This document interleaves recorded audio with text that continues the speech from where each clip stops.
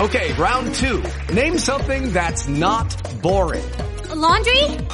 Ooh, a book club. Computer solitaire, huh? Ah, sorry, we were looking for Chumba Casino.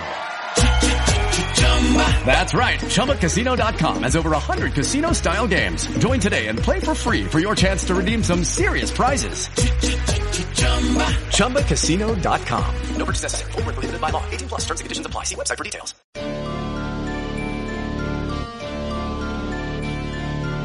Are you searching for the best in online black radio?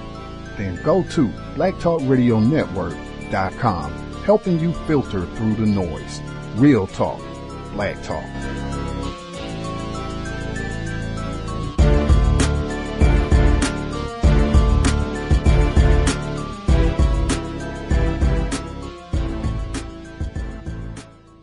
The internet is full of half-truths and all-out lies. We've all seen them, and many people on social media complaining about it.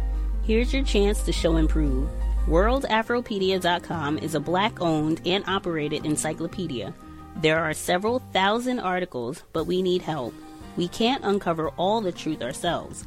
So please, join us and become a writer, editor, or blogger for WorldAfropedia.com today. Every little bit counts. We owe it to the future generations to put the truth out there. Visit WorldAfropedia.com, the African-centered encyclopedia, a global database of African knowledge for the purpose of bringing about global African wisdom and understanding. WorldAfropedia.com.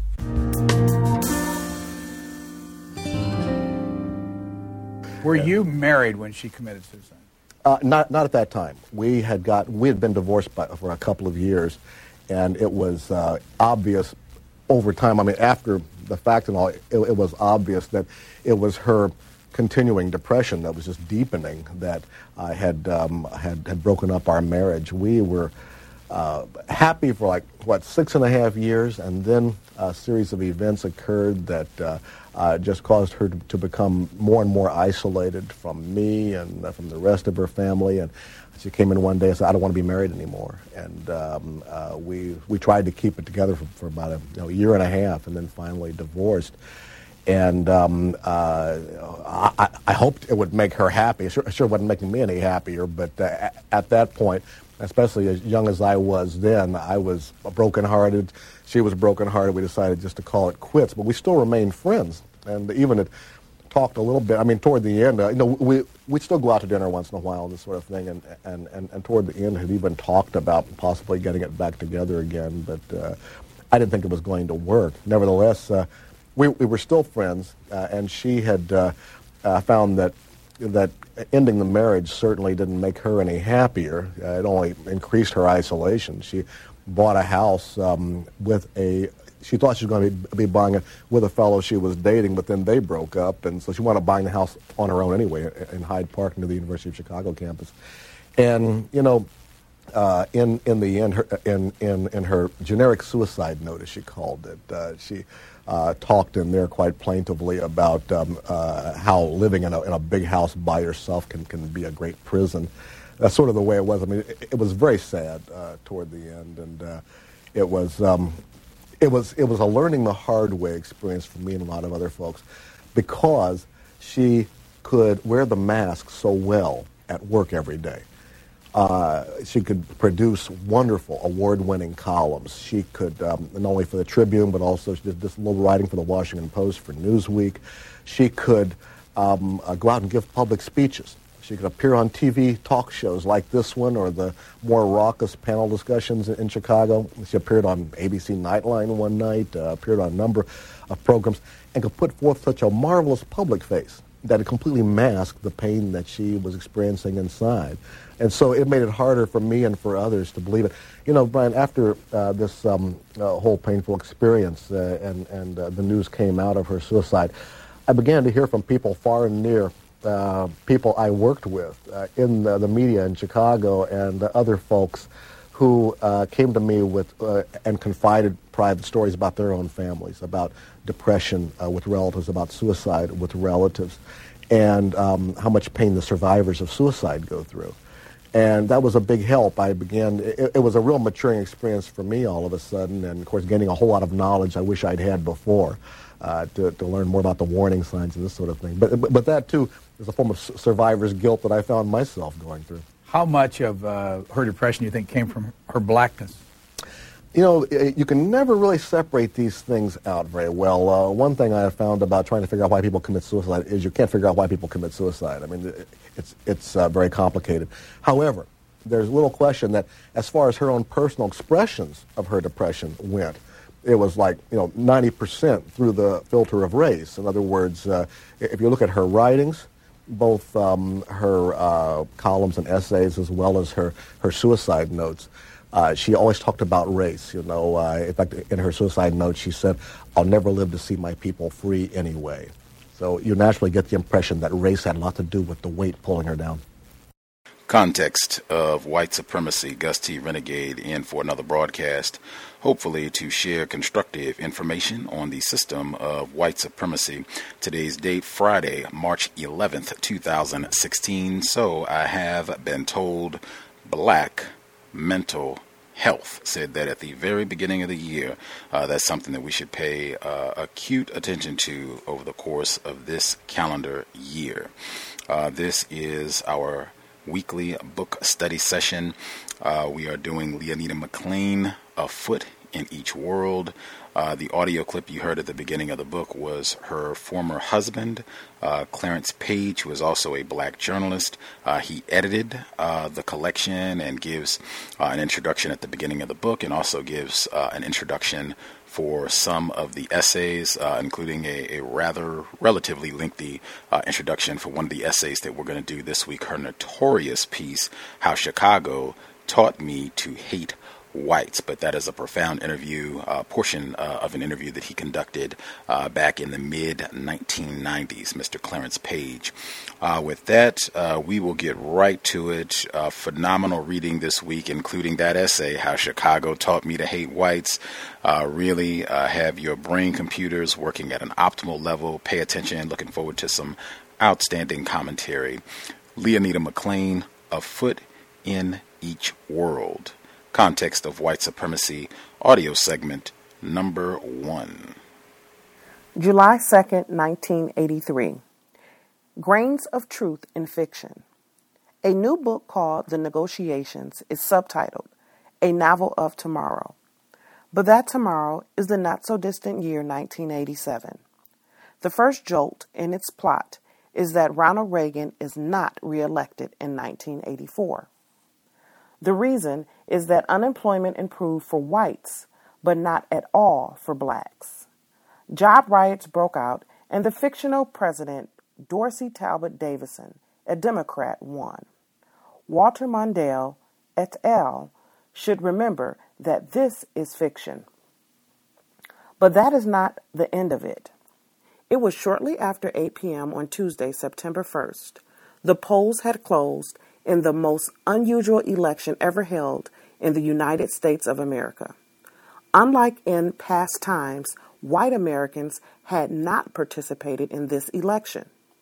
Only black Americans had been eligible to vote, and they had flocked to the polling places in unprecedented numbers. Later, an analysis would reveal that of those black citizens registered to vote, 85% had voted. It was a referendum through a yes or no vote to ratify or reject the following proposition. The Black American Council is hereby authorized to negotiate with the United States of America for the creation of a separate and independent state within the continental limits of the United States for American citizens of African descent. Black Americans in the book vote 52% to 48% to secede from the Union. The premise is a fascinating one to ponder on this 4th of July weekend, with many blacks feeling abandoned in the land of the free and the home of the brave. The book is by Herman Cromwell Gilbert, a Southsider and former assistant to U.S. Rep. Gus Savage. It is the first work from Path Press, a Chicago publishing house, that is reintroducing itself. Path, the reincarnation of a firm begun in the late 60s, publishes work by and about Black Americans. The idea of blacks seceding is improbable, but it has a long tradition in the United States. There have been Back to Africa and Black nationhood movements in the past. The country of Liberia, founded by freed U.S. slaves in 1822, is an example. In the 20s, Marcus Garvey had a decrepit boat ready to set sail. The late Elijah Muhammad's version was a more recent example. Black anger and political strength might just lead to such a confident rejection of whites. But let's not be alarmist. The book is not a sociology tract, just one writer's fancy. It is not the make-believe separation plot that makes the book significant, but the sentiments that lead to the vote to secede, sentiments that are genuine and growing. The disenchantment that fuels the plot did not have to be invented. President Reagan could have been the inspiration for the book. With his retreat on affirmative action, cuts in the kinds of social programs that gave the black middle class bootstraps to pull on, and proposed tax breaks for private schools that discriminate. The direction the president is taking the nation will not likely lead to separation, but he certainly ought to think about why 26 million blacks aren't traveling with him. Any one of these notions from the novel is fairly widespread in actuality. Black America was really saying that it no longer had confidence in white America.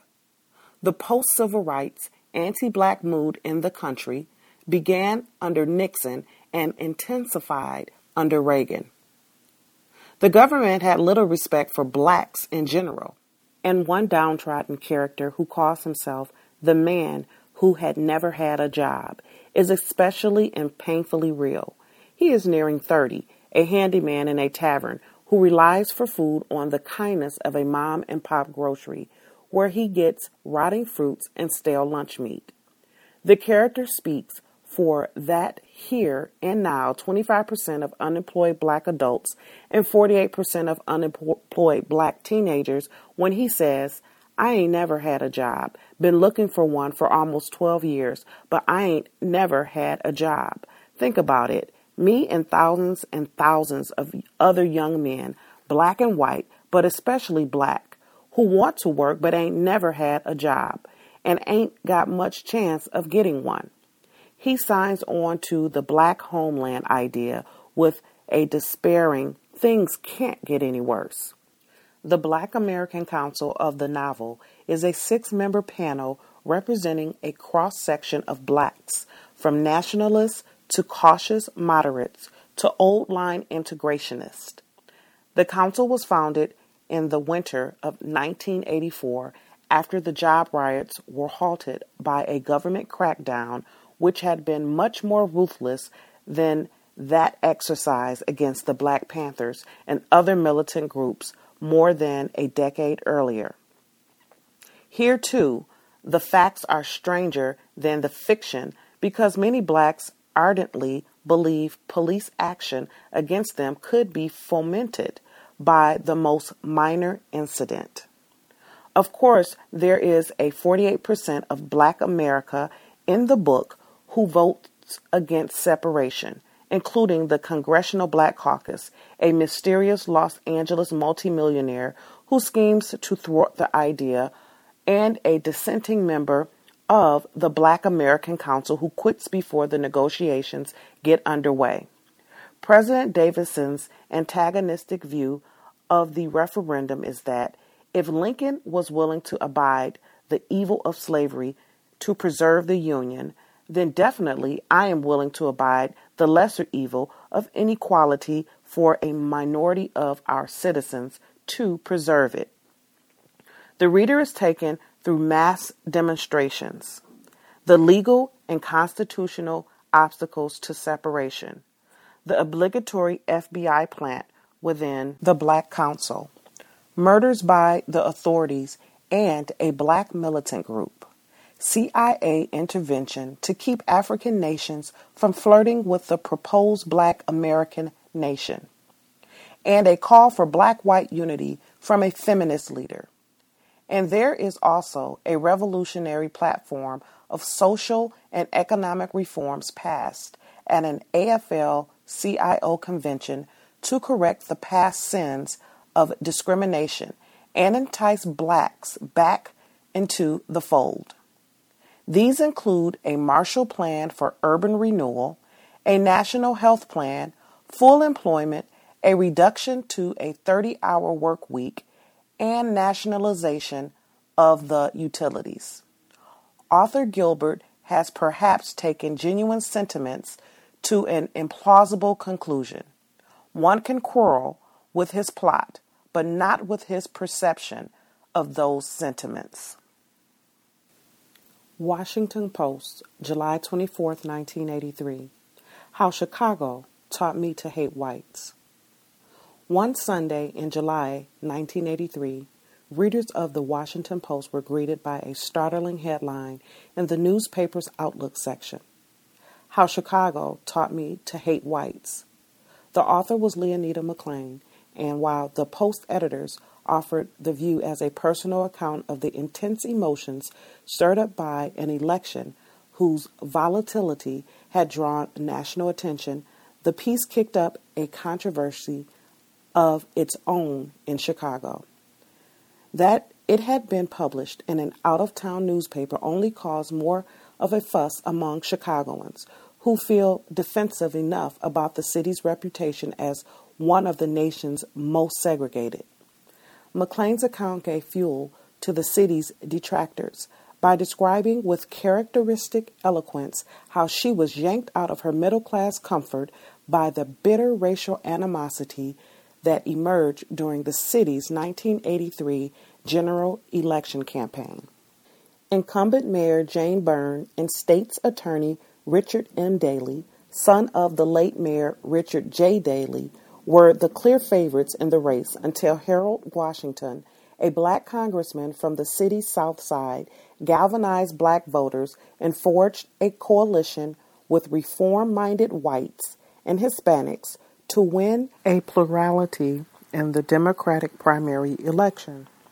His unexpected victory led to a revolt in white precincts that gave the entire campaign an ugly tinge of racial animosity. The Republican challenger, former state rep Bernard Epton, had been such a long shot before the primary that even Republican leaders donated to his campaign with great reluctance. But after Washington became the Democratic nominee, Epton became the great white hope, spurring defections by white Democrats unlike anything ever seen in Chicago history. McLean's observation on the mean spirit that emerged out of the city's precincts during that turbulent time would have been provocative enough in a local journal. In the Post, it was dirty laundry hung out for all the world to see in the leading newspaper of the nation's capital. She would fill 3 cardboard boxes with the mail that poured in to the Post and the Tribune in response to the piece. A number of whites predictably said she was painting with too broad of a brush, that many whites supported Washington and were crucial to his victories in the primary and general elections. Some blacks chided her for being naive if she was so surprised by the behavior of white bigots. Alderman Aloysius Majorgic introduced a resolution in City Council calling on McLean to apologize to the people of this great city, and for the Tribune to reprimand her. City Hall watchers got a laugh out of that. Majorgic represents one of the least racially tolerant areas in Chicago. It was in his part of town that the Reverend Martin Luther King Jr. was hit with a brick during a civil rights march in the 1960s, prompting King to remark that Chicago had more hateful and violent crowds than any he had seen in Alabama or Mississippi. Majoric's resolution was sent to committee without debate. John Madigan, a local white radio commentator, was sufficiently enraged to broadcast 3 commentaries in 5 workdays castigating McLean. Later in the month, he broadcast a 4th and, following her death, a 5th. Ignoring most of what she had to say, he latched on to her descriptions of how she had been turned into a hate-filled spewer of invective, and sometimes feels like machine gunning every white face on the bus.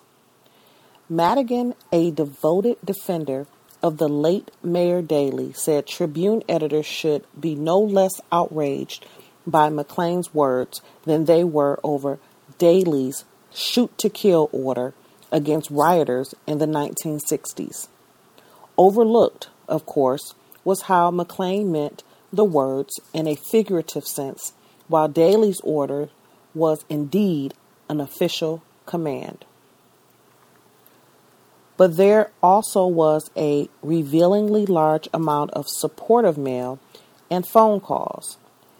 As happened in response to her Newsweek column, a number of blacks thanked her for expressing thoughts they wanted to express, but for which they could not find the words. "I like her anger," said one black woman. So did a few sympathetic whites. Though the commentary describes the turbulent atmosphere surrounding the 1983 elections as seen through one woman's eyes, it speaks volumes about the frustrations felt by black Americans over the resiliency of America's racial caste system.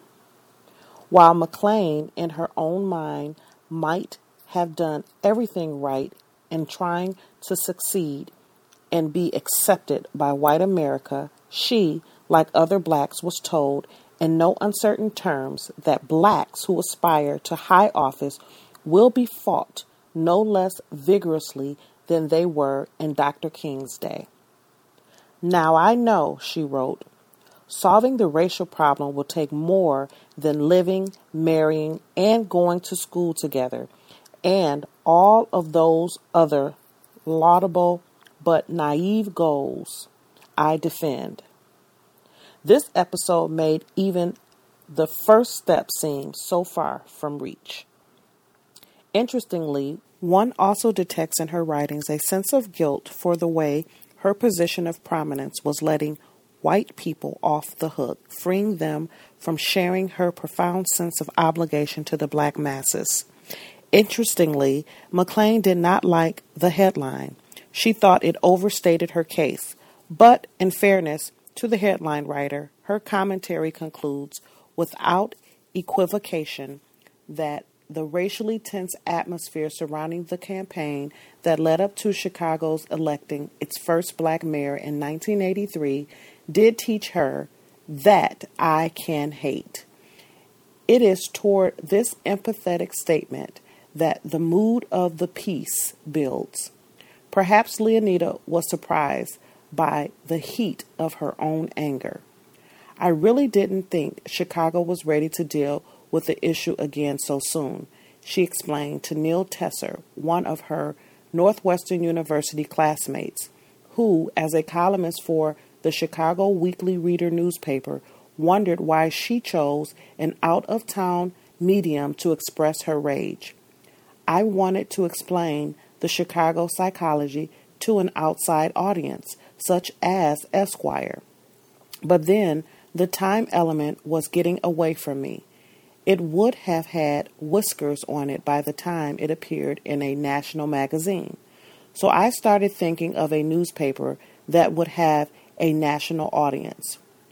Through it all, her supervisors at the Tribune defended her, even though they too were more than a little surprised to find that the piece that appeared in print was more volatile than the last draft she had shown them as a courtesy.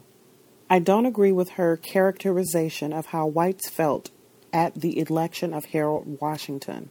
Tribune editor James Squires told the reader, "I know many who were very happy, but Leonida's willingness and eloquence in saying it was a positive stroke.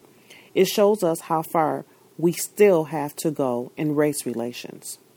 Throughout the controversy, McLean stood by her words. "Yes," McLean said, "the article is a representation of the inner workings of a black mind, but it could have been one of any number of professions. I just happened to be a woman working at the Chicago Tribune, but there were so many black people, school teachers, movie ushers, who could have come up with the same emotions and hurts." Chicago. I'd be a liar if I did not admit to my own hellish confusion. How has a purebred moderate like me, the first black editorial writer for the Chicago Tribune, turned into a hate-filled spewer of invective in such little time? Even today, the vicious, psychotic events leading up to and following Harold Washington's election as the first black mayor of Chicago leave me torn as never before. I've become a two-headed, two-hearted creature. The sides are in continual conflict, by turns pitying then vilifying the other, sometimes with little reason, never with tranquility.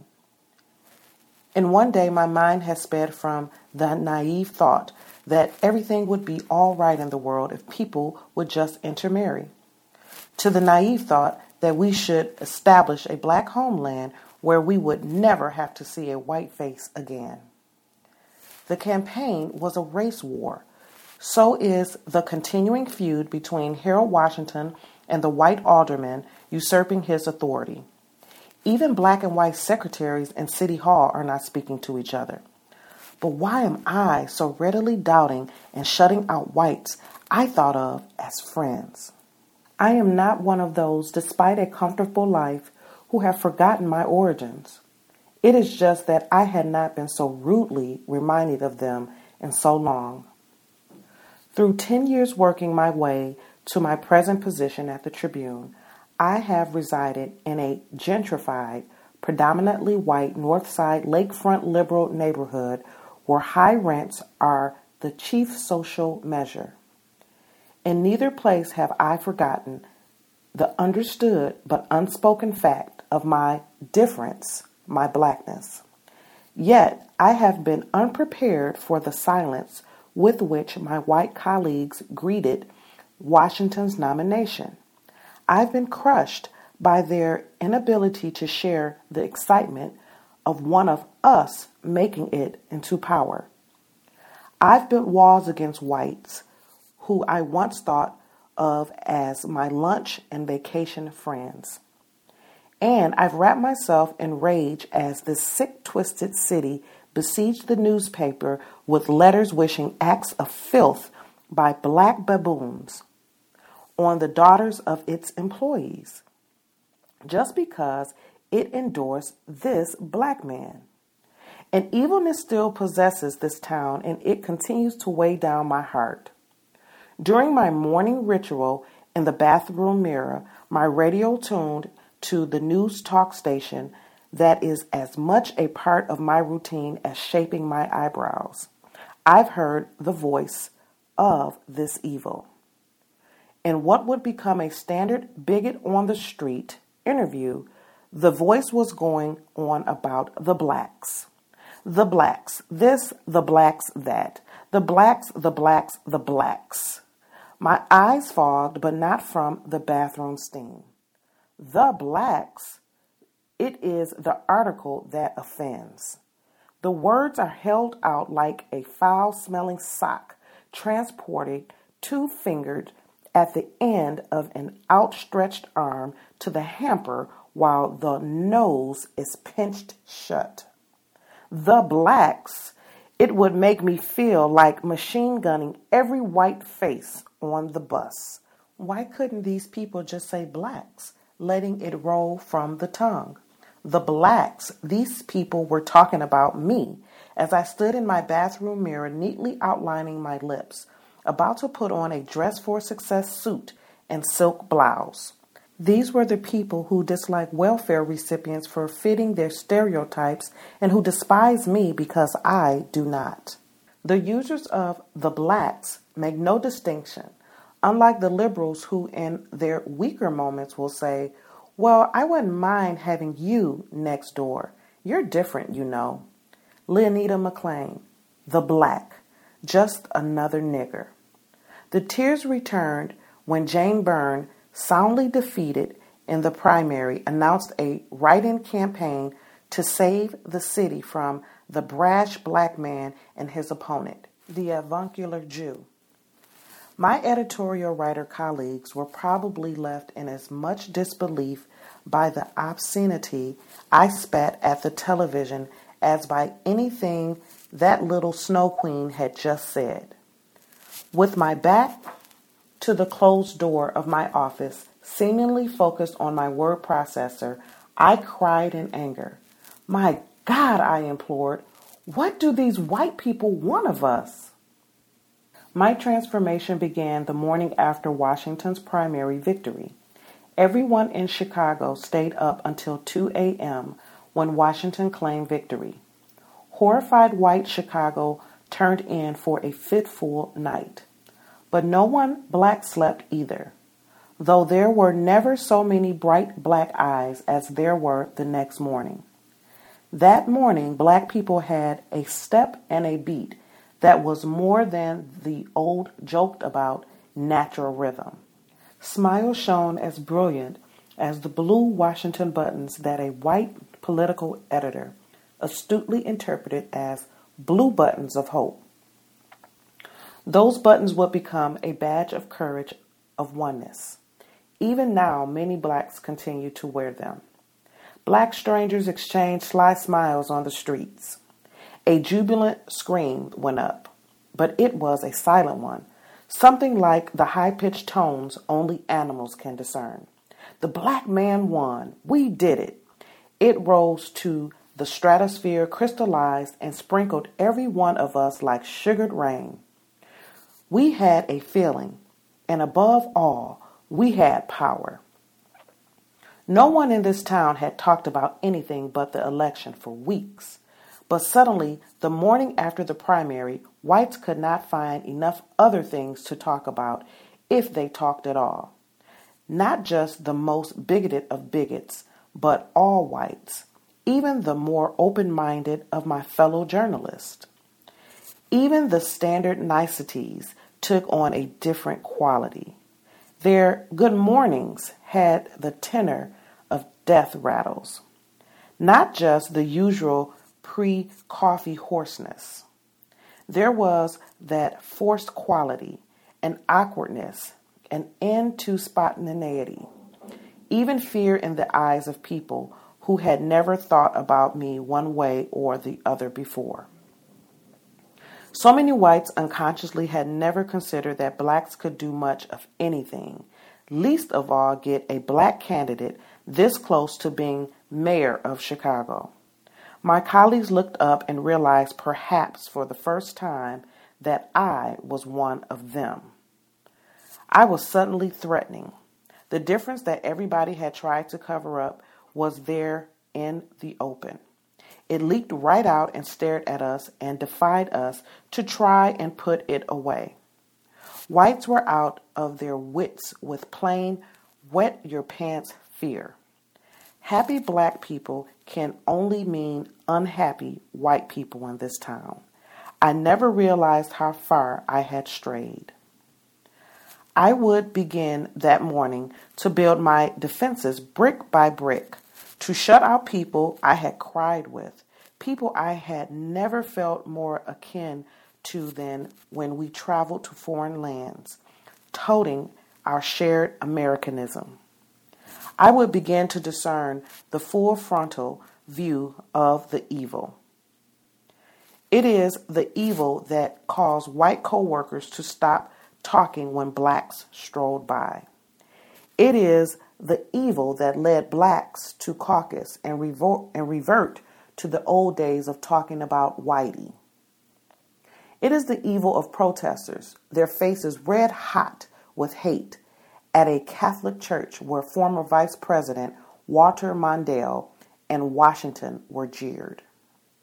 The theme of these ensuing months was set and hardening. So intense and oppressive was the atmosphere here that black and white Tribune colleagues sought refuge in my office from the foulness. A white colleague came in to explain away why he could not vote for Harold Washington, as if what I thought of him was really important, as if my office were a confessional. One black female on the staff was thrown into a fit of anxiety one day, troubled by suddenly not even wanting to go to lunch with one of the white women on the staff with whom she is close. The lone black Tribune reporter on the campaign trail, Monroe Anderson, was so beaten down by what he was seeing in the streets that he came into my office-turned-retreat and folded himself in a chair and just stared at the floor. Anderson is indisputably one of the most devil-may-care persons on the staff, the one with the slightly bawdy joke, the one who keeps the party lively, the one with the quick line. His exceptional sense of humor keeps everyone going, but during this election it failed even him. As the hate campaign against Washington got meaner, I began to realize I had not been overreacting. I had been playing it safe, as each day up to the election would verify. The Chicago Tribune endorsed Harold Washington in a long and eloquent Sunday editorial. It was intended to persuade the bigots. It would have caused any sensible person at least to think. It failed. The mail and calls besieged the staff. The middle range of letters had the words lies and nigger lovers scratched across the editorial. Hoping to shame these people, make them look at themselves, the newspaper printed a full page of these rantings. But when the mirror was presented to them, the bigots reveled before it. The page only gave them aid and comfort in knowing their numbers. That is what is wrong with this town. Being a racist is as respectable and expected as going to church. Filthy literature littered the city streets like the propaganda air blitzes of World War II.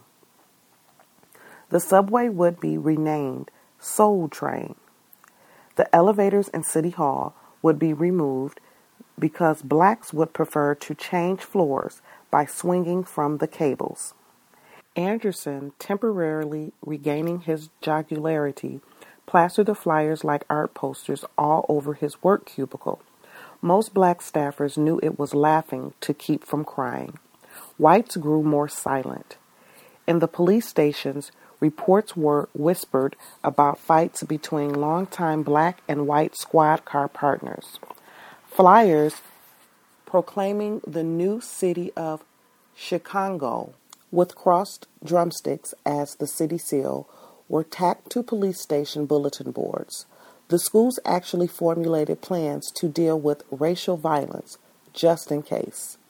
I brought the madness from the streets into work with me.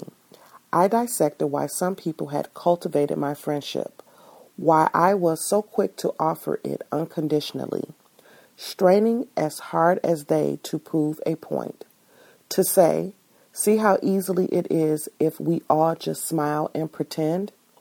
I had put so much effort into belonging, and the whites in my professional and social circles had put so much effort into making me feel as if I belonged that we all deceived ourselves. There is always joking about it, those matching of suntans against black skin, or the exchange of dialect or finding common ground on the evils of racism. But none of us had ever dealt with the deeper inhibitions, myths, and misperceptions that this society has force-fed us. The issue is there no matter the social strata.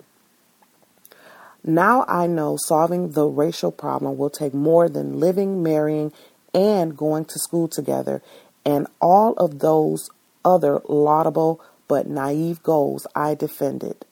This episode made even these first steps so far. What is there then to believe in? Who was I to trust? How was I to know which whites were good and which were bad? How many of my coworkers wouldn't even want me next door?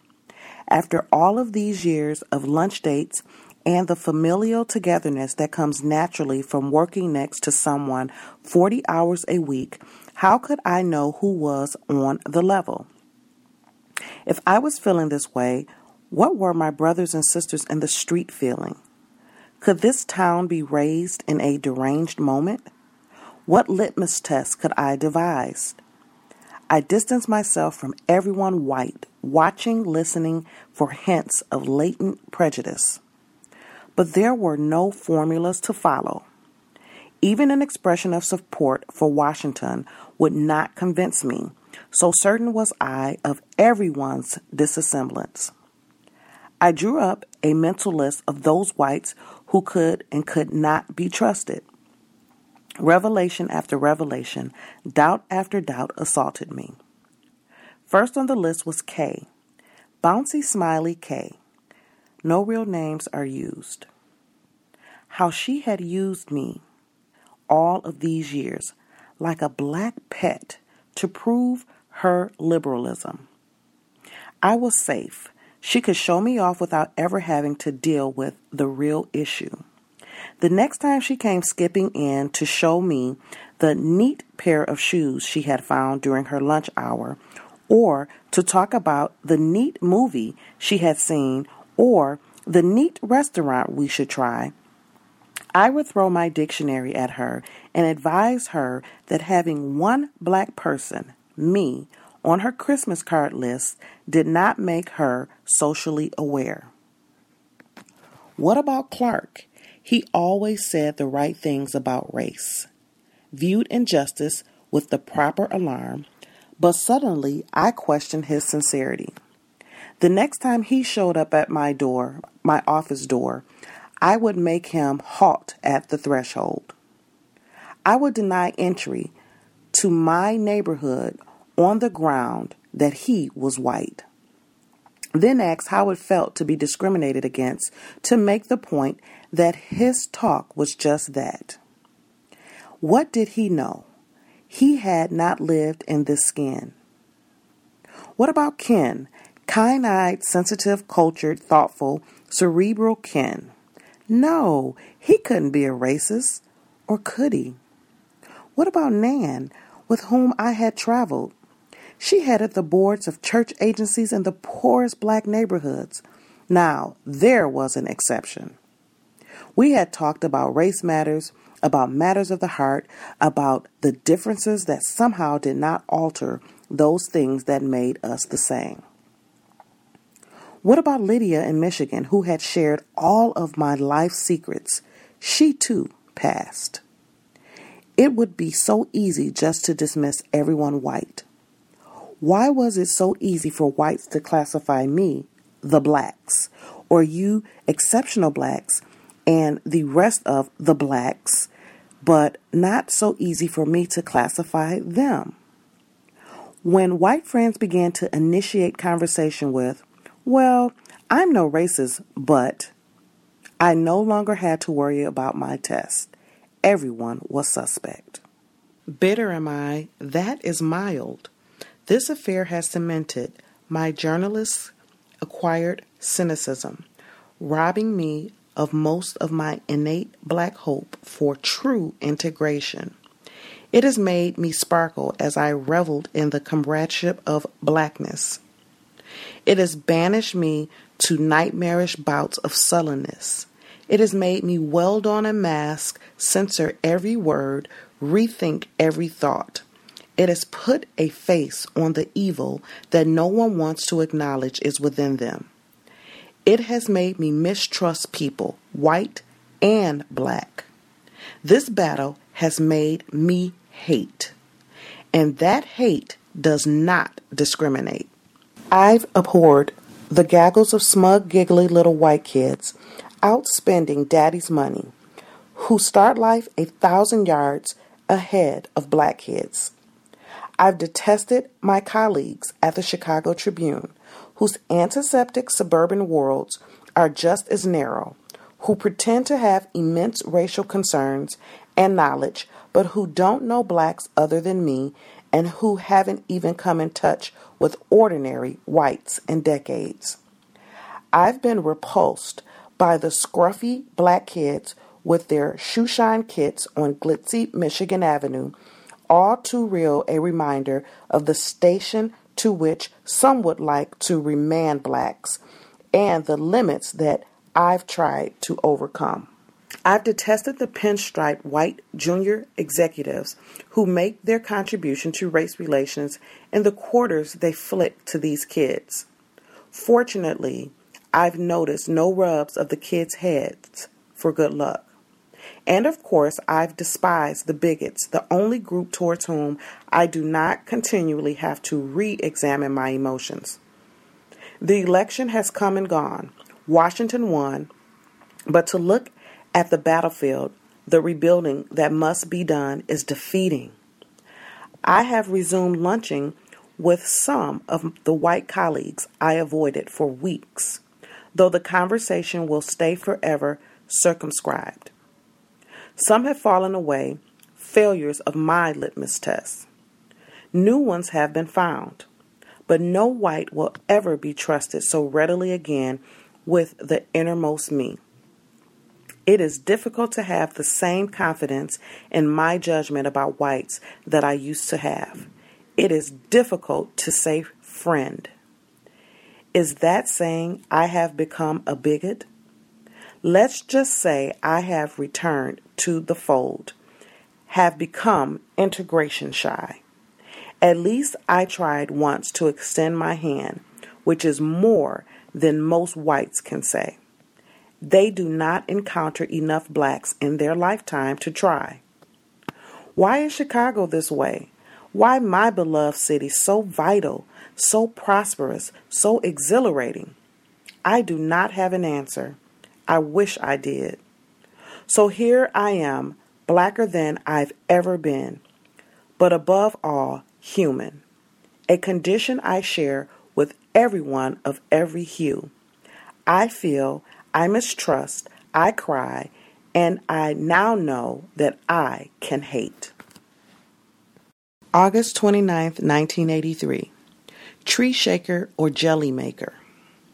This is the land where every boy is supposed to be able to grow up to be president.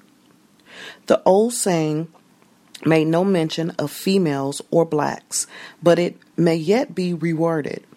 What with Savvy magazine profiling San Francisco Mayor Dianne Feinstein as White House material and the Reverend Jesse Jackson poised to join the race among the 6 announced Democrats.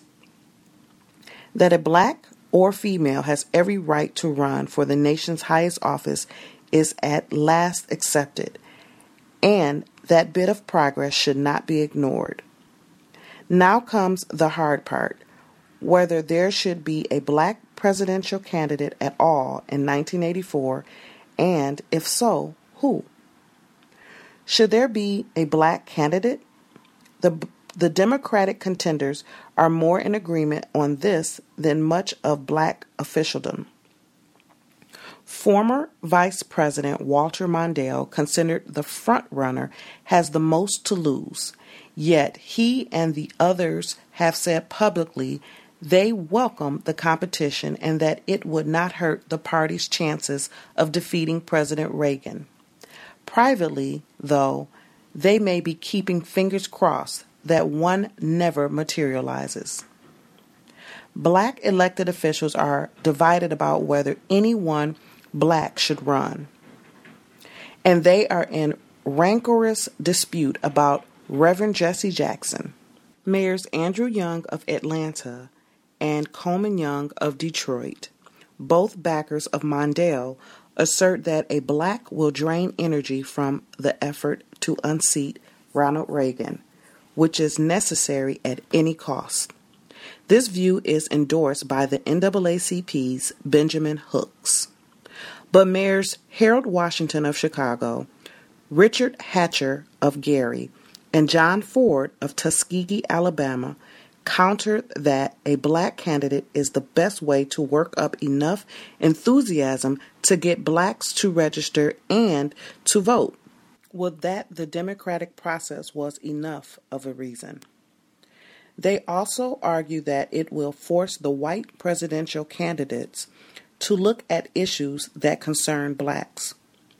This last is a dubious argument because in the political season, every smart politician gives lip service to everybody's issues anyway, and none does so with any more sincerity than the next.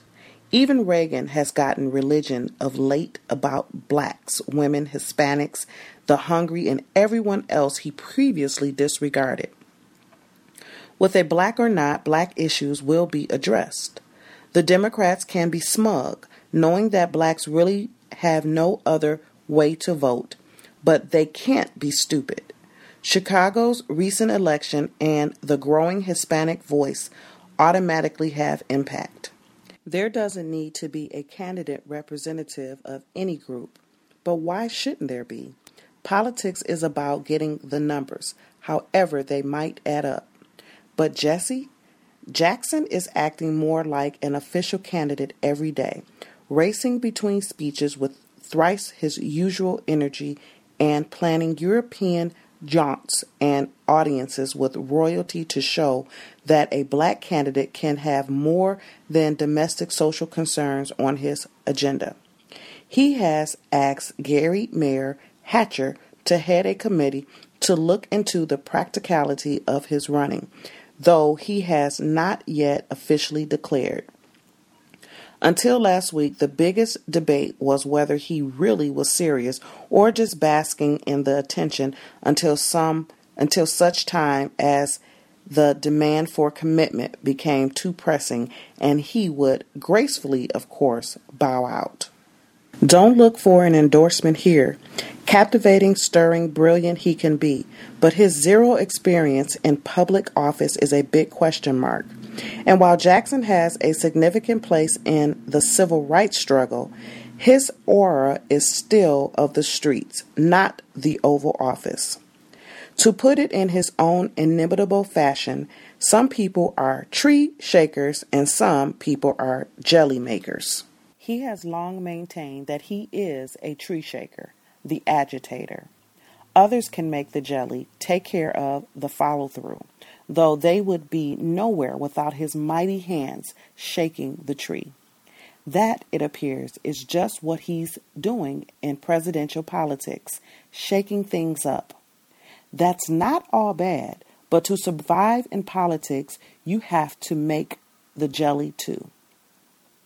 And finally, it is insultingly presumptuous to think that blacks will fall in line behind a black candidate on the national scale, particularly Jackson. The chants of "Run, Jesse, run" from blacks and whites that are greeting him throughout the country are not official polls. One can go on forever about the subject, but the bottom line is no black is going to be president of the United States for so far in the future that it isn't worth pondering. And even though the Democratic contenders have said they would consider a black vice presidential running mate, don't hold your breath on that one either. So what is there to lose in running a black candidate? The animosity black voters have for Reagan will not be turned on a white Democrat who appears to thwart a black candidate because of the simple logic above. Blacks don't fool themselves that a black candidate will make it.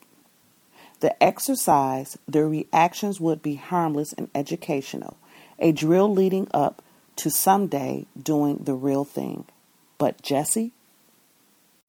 August 27th, 1983. Who will help Black America? Are black people hopeless? No black person with any dignity could accept this thought for a millisecond without disintegrating into madness. And yet the question nags the thinking person, no matter what color or how poor or well off. Black unemployment, the inmate population, suicide, homicide, neighborhood crime, illegitimate births, single-parent homes are on the rise. Black life expectancy, test scores, income are generally lower than those of white America. It is easy for some of other races to dismiss this. The most narrow-minded, of course, cling to theories of genetic inferiority as the reason for these ills.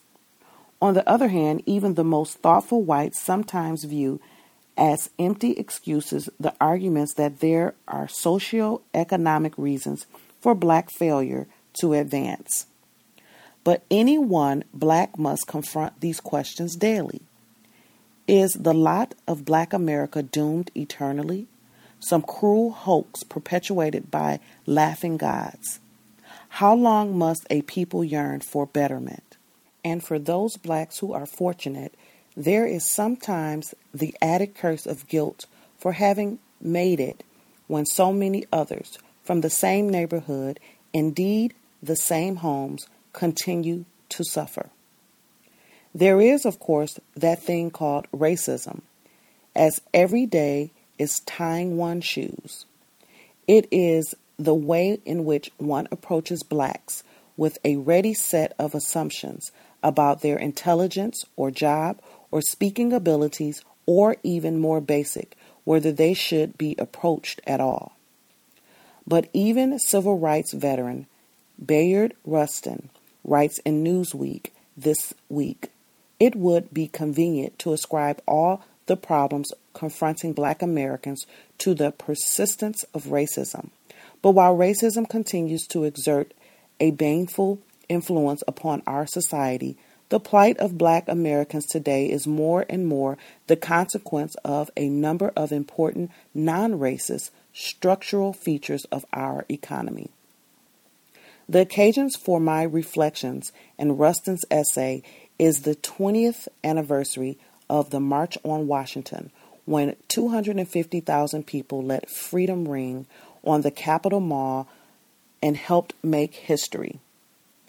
A march in remembrance will take place today. What has changed since the tumultuous time when Martin Luther King Jr. was indeed a king to much of black America? Much of the news from black America remains grave. A third of the 26.5 million population still lives in poverty. It is not, of course, as bad as it would have been without Dr. King's stirring words, marches in the face of attacked dogs and hoses and days in jail. But the essence of his message, equality, still is a long way off. And that is the rub. That is why even the black middle class, which one would think content, complains as much as it does. In fact, media stories reflecting on the anniversary have found that many of those blacks who have made it are the most pessimistic. A layer of black America called the underclass is in a frightful, directionless state. The recession, President Reagan's policies, and a right face in politics have been detrimental, to be sure. But there is an underlying hopelessness now that goes beyond these factors, and it even distresses the middle class. A generation of children has been lost to educational experimenting, the sexual revolution, the changing family, drugs. Whatever goes wrong for white America has a worse impact on black America, and what goes well always has a lesser impact. So that the breakdown in the family generally with working wives and more divorces has meant that 41% of black households are headed by single women, and that 70% of these fall under the sociological catchphrase, the feminization of poverty. Likewise, even if the economy gets better, it will affect blacks last and least. Even the black middle class that the media could not write enough about some years ago is largely dependent on government jobs, not sharing equally in climbing the corporate ladder. The greatest commitment now in the civil rights struggle must come from the black middle class, which at the same time must guard its own sliver of the economic pie. That is not dishonest or selfish, simply American. And it will be triply hard without the very dollars and cents social programs that help them, programs that have been stripped bare by the Reagan administration. They could not have achieved what they did alone, and they cannot now do for others without that assistance. It will be black self-help that will have to save the underclass, to educate and call for an end to rampant teenage pregnancy, to offer reforms in welfare that will allow fathers to stay in the home, to decrease criminal recidivism, to demand better schools and community services. It will take, for example, the efforts of an Edward Gardner, the Southside black hair care manufacturer, who has begun a Black on Black Love campaign to combat black on black crime. It will take electing responsive politicians, be they white or black.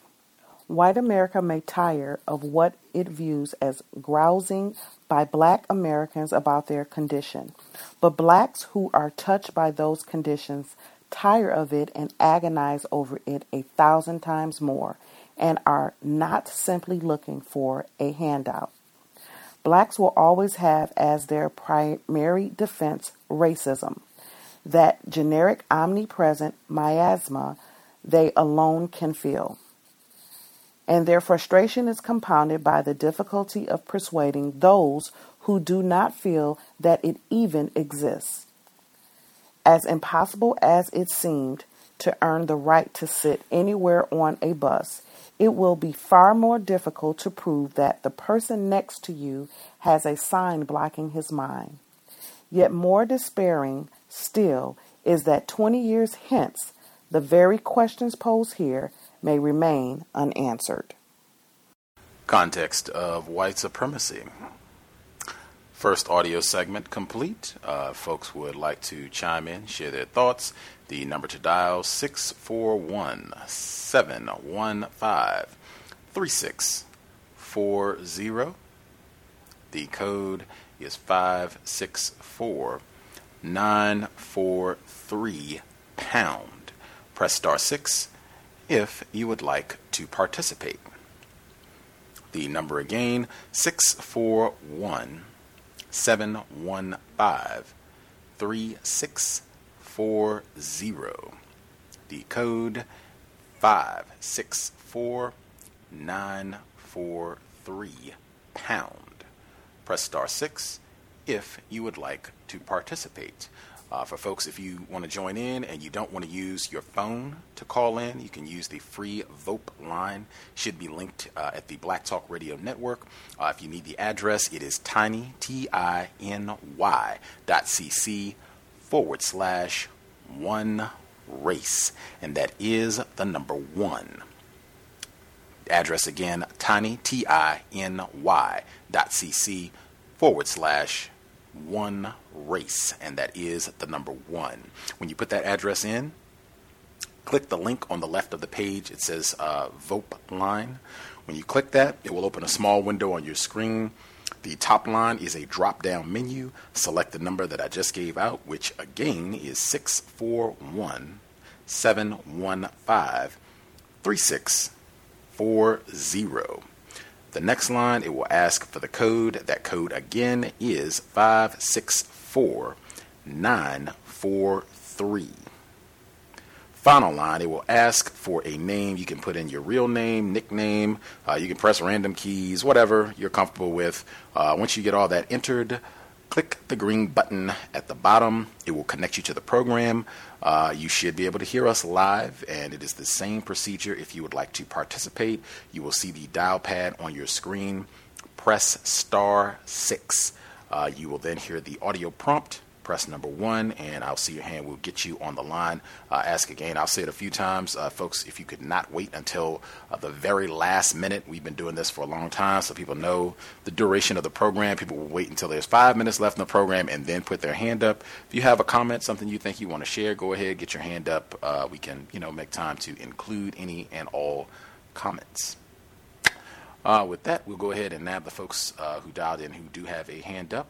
We should have Mr. Demery 4, retired firefighter, Thomas in New York, Roz, and I will guess in somebody who dialed in from a block number. All of your lines should be open. If you have comments to share, feel free.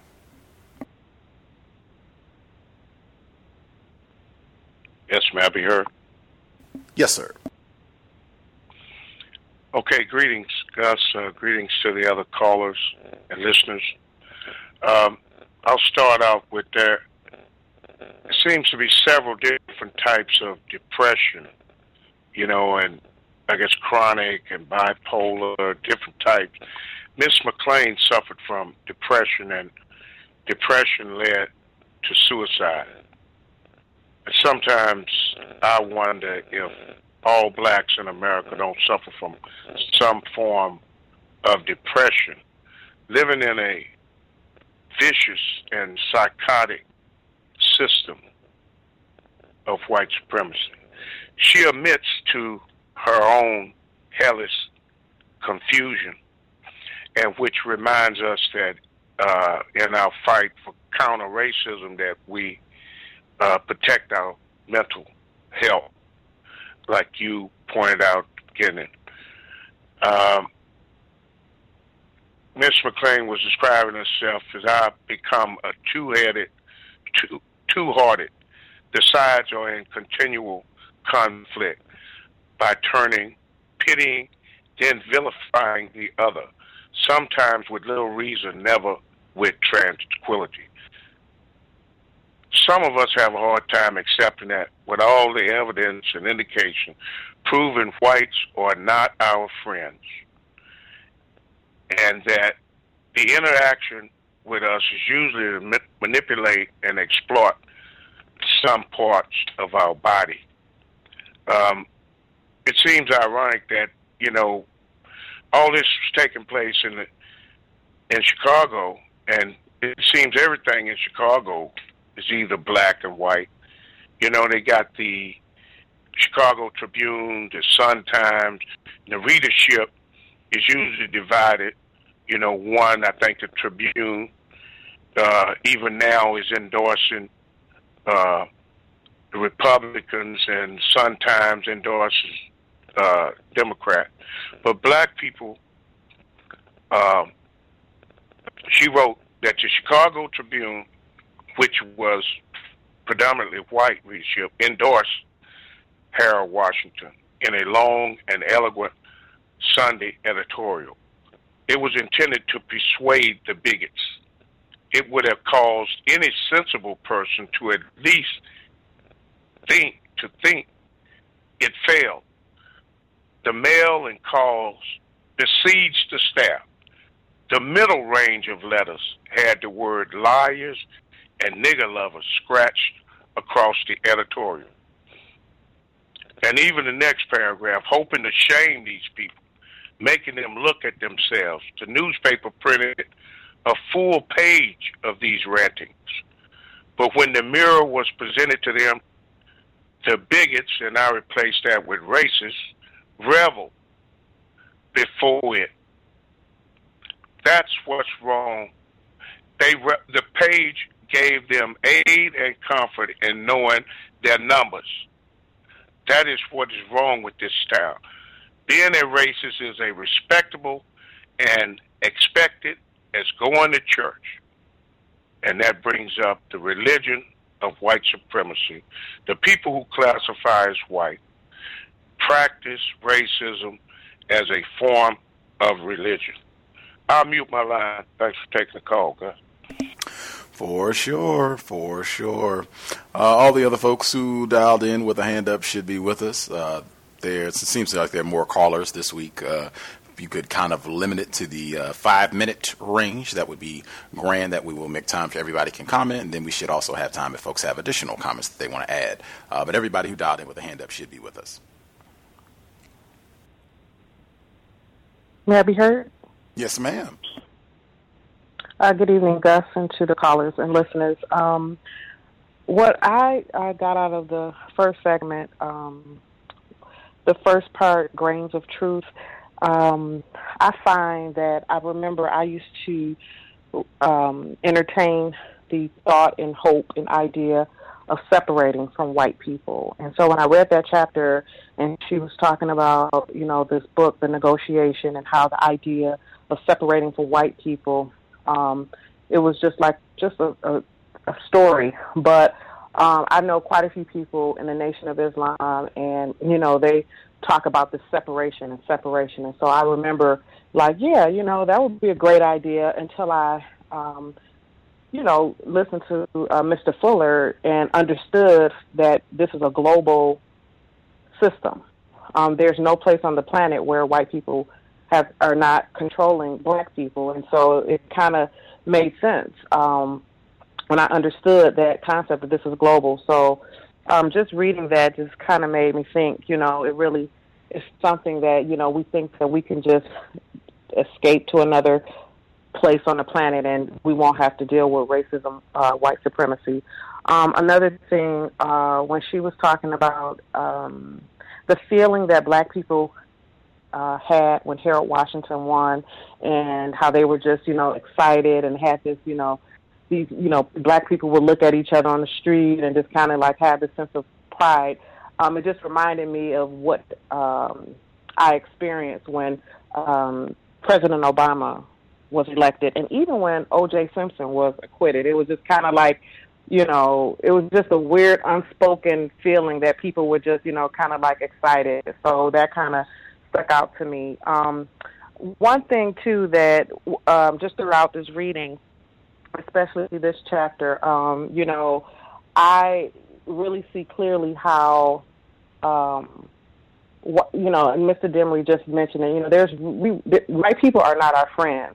And that was so frustrating to her just when I'm looking at the reading and just listening to the frustration that she felt, especially in the workplace. My past experience just, working around white people, is just it's crazy because we think that they're our friends and they're not. And she was clearly frustrated. And I noticed that, you typically say, it's a tragic arrangement for a black person and or a non-white person and a white person to be in a sexual relationship. But I think also it's a tragic arrangement for black people to really consider white people as friends, because more and more I see that is so confusing. We're trying to see that, because she even described, she went through her friends, Kay, Clark, Ken, and Nan. She's just trying to see, like, who's racist, who's not. And it's so confusing because of this so-called friendship. So I did like the fact that eventually she did realize that everyone was a suspect. But then also later on she was like, well, she continued like trying to rebuild friendship. So it was a lot of confusion, naturally so, that she was going through. And then another thing that she asked was, are black people hopeless? And I know that that's something that I've always wondered. That's one of the things that it's like, I think I've called into the program with Mr. Fuller before, what is the point? What's the point of us doing this? Is there any hope for black people? But I remember even you, Gus, saying, we wouldn't have this program if it wasn't a way for this system to be demolished and replaced. So it was just interesting that was one of the essays that she wrote. But one thing that I didn't understand, and then I'll mute myself after this, the article that she titled Tree Shaker or Jelly Maker, I wasn't quite clear what the jelly maker was. And if anyone kind of understood that, I kind of got the tree shaker part, but what is a jelly maker? So if anyone had any, insight on that, that would be great. And I'll mute my line. Have you heard? Yes, sir. Sorry. Good evening, Gus. Good evening to all the callers. Can I be heard clearly? Yes, sir. Okay. And everything that the lady just said was right on point. And even down to, I'm starting to see the light at the end of the railroad, or the tunnel, because I always say, man, I don't see no end to this. And you always say, they wouldn't do it if they didn't think that it could be stopped. And I'm starting to really see that they really think it could be stopped if they're going in. And I'm glad she said that. Everything she said was on point. I had a few comments to make. One is, man, so much time and energy making a list where my list just put them all on one side. I didn't have to go through all of that. Was her husband white, Gus? No. Clarence Page is a black male. Oh, he did. Okay, he didn't. Some of the words he used was very, what I would say, white. I know it's no way to say, but at first I would say, man, after reading the last book, I find it hard to hear that a black person killed themselves. I mean, to walk barefoot over the Blue Ridge Mountains and to work barefoot in the snow and to be raped and whipped daily and not commit suicide, and for someone to deal with, what we deal with today, or even in the 80s, and commit suicide, I don't know the circumstances behind her death. Is there any way that this could have been not a suicide? Maybe someone killed her? Her husband reported that she had more than one suicide attempt. It seems like she did have some very severe mental health problems. Got you. Okay. Okay, well, a black state in America, man, could you imagine the amount of lead in the water and the crack on the corners that state would have? Man, guns everywhere, man-made disease. I'm just so glad they didn't do that. She talked about Reagan, the worst president ever, in my opinion. And second is Clinton, but Reagan, and she could have added, man, that he did the most damage to the Panthers. I mean, my God, what he did in California, she didn't even add that into her editorial or the little essay she wrote about it. And, all the drugs that came in under his presidency, she could have added that too. I mean, listening to the piece, the Chicago Made Me Hate White People, I think, I can't wait for a book to come out to be written honestly by a black staff member or secretary inside of the Obama White House, right after, because, she would say how the secretary doesn't even talk to each other no more. I mean, I could just imagine. I just can't wait for that to happen. I think that this section was proof to myself that participating and running in the field of politics is not good for black people and their mental health either.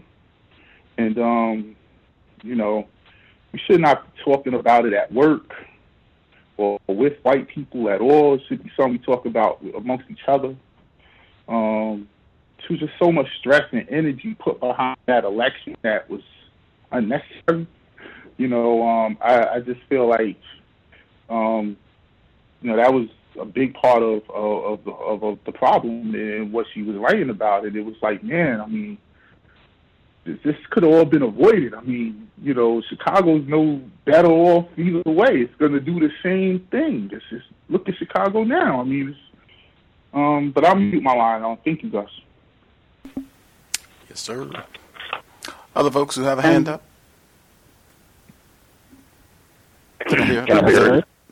Was that Karma chiming in, or? It was. Let the lady go first. Oh, thank you. Good evening, guys. Good evening, everyone. I'm really, really, really enjoying this. And no, I haven't quite given up on politics yet, but I'm doing it a little bit differently. So, and I have some good news. I have some good news to share tomorrow. But, what I really think is just how Chicago made me hate white people. And You know, when you use that word hate, that's, you know, I could be walking down the street and somebody can go, oh, here comes karma, you know, and who cares? Who cares what he says? I don't even know this guy. And usually when you're all in on a relationship, 100 invested, you're giving it everything you've got. You've thrown everything else to the side for that relationship. And then that person absolutely just trashes you. I mean, I'm not nearly as committed to you as you are to me. So I'm thinking that is the root of her hate. She had an exceptional love for white people. I mean, it was just, she didn't get to wean herself off of white people. What they did was, you know, they snatched themselves away from her, and that incredible love that she had for them turned to an incredible hate. Whereas, you know, I'm a proponent of malignant neglect. It's like you just less and less and less until you sort of forget about them a little bit. But she was just taking off her white people drug, and that's what it looks like. It looks like hate. And I think that she was never able to actually wean herself off of white people. So that's why her depression took hold of her. She never stopped loving them. She never, ever stopped loving them. And she died of unrequited love. So, was that a metaphor? I didn't mean for that to be a metaphor. But anyway, that's how I interpreted it. So, thanks. Can I be heard? Yes, sir.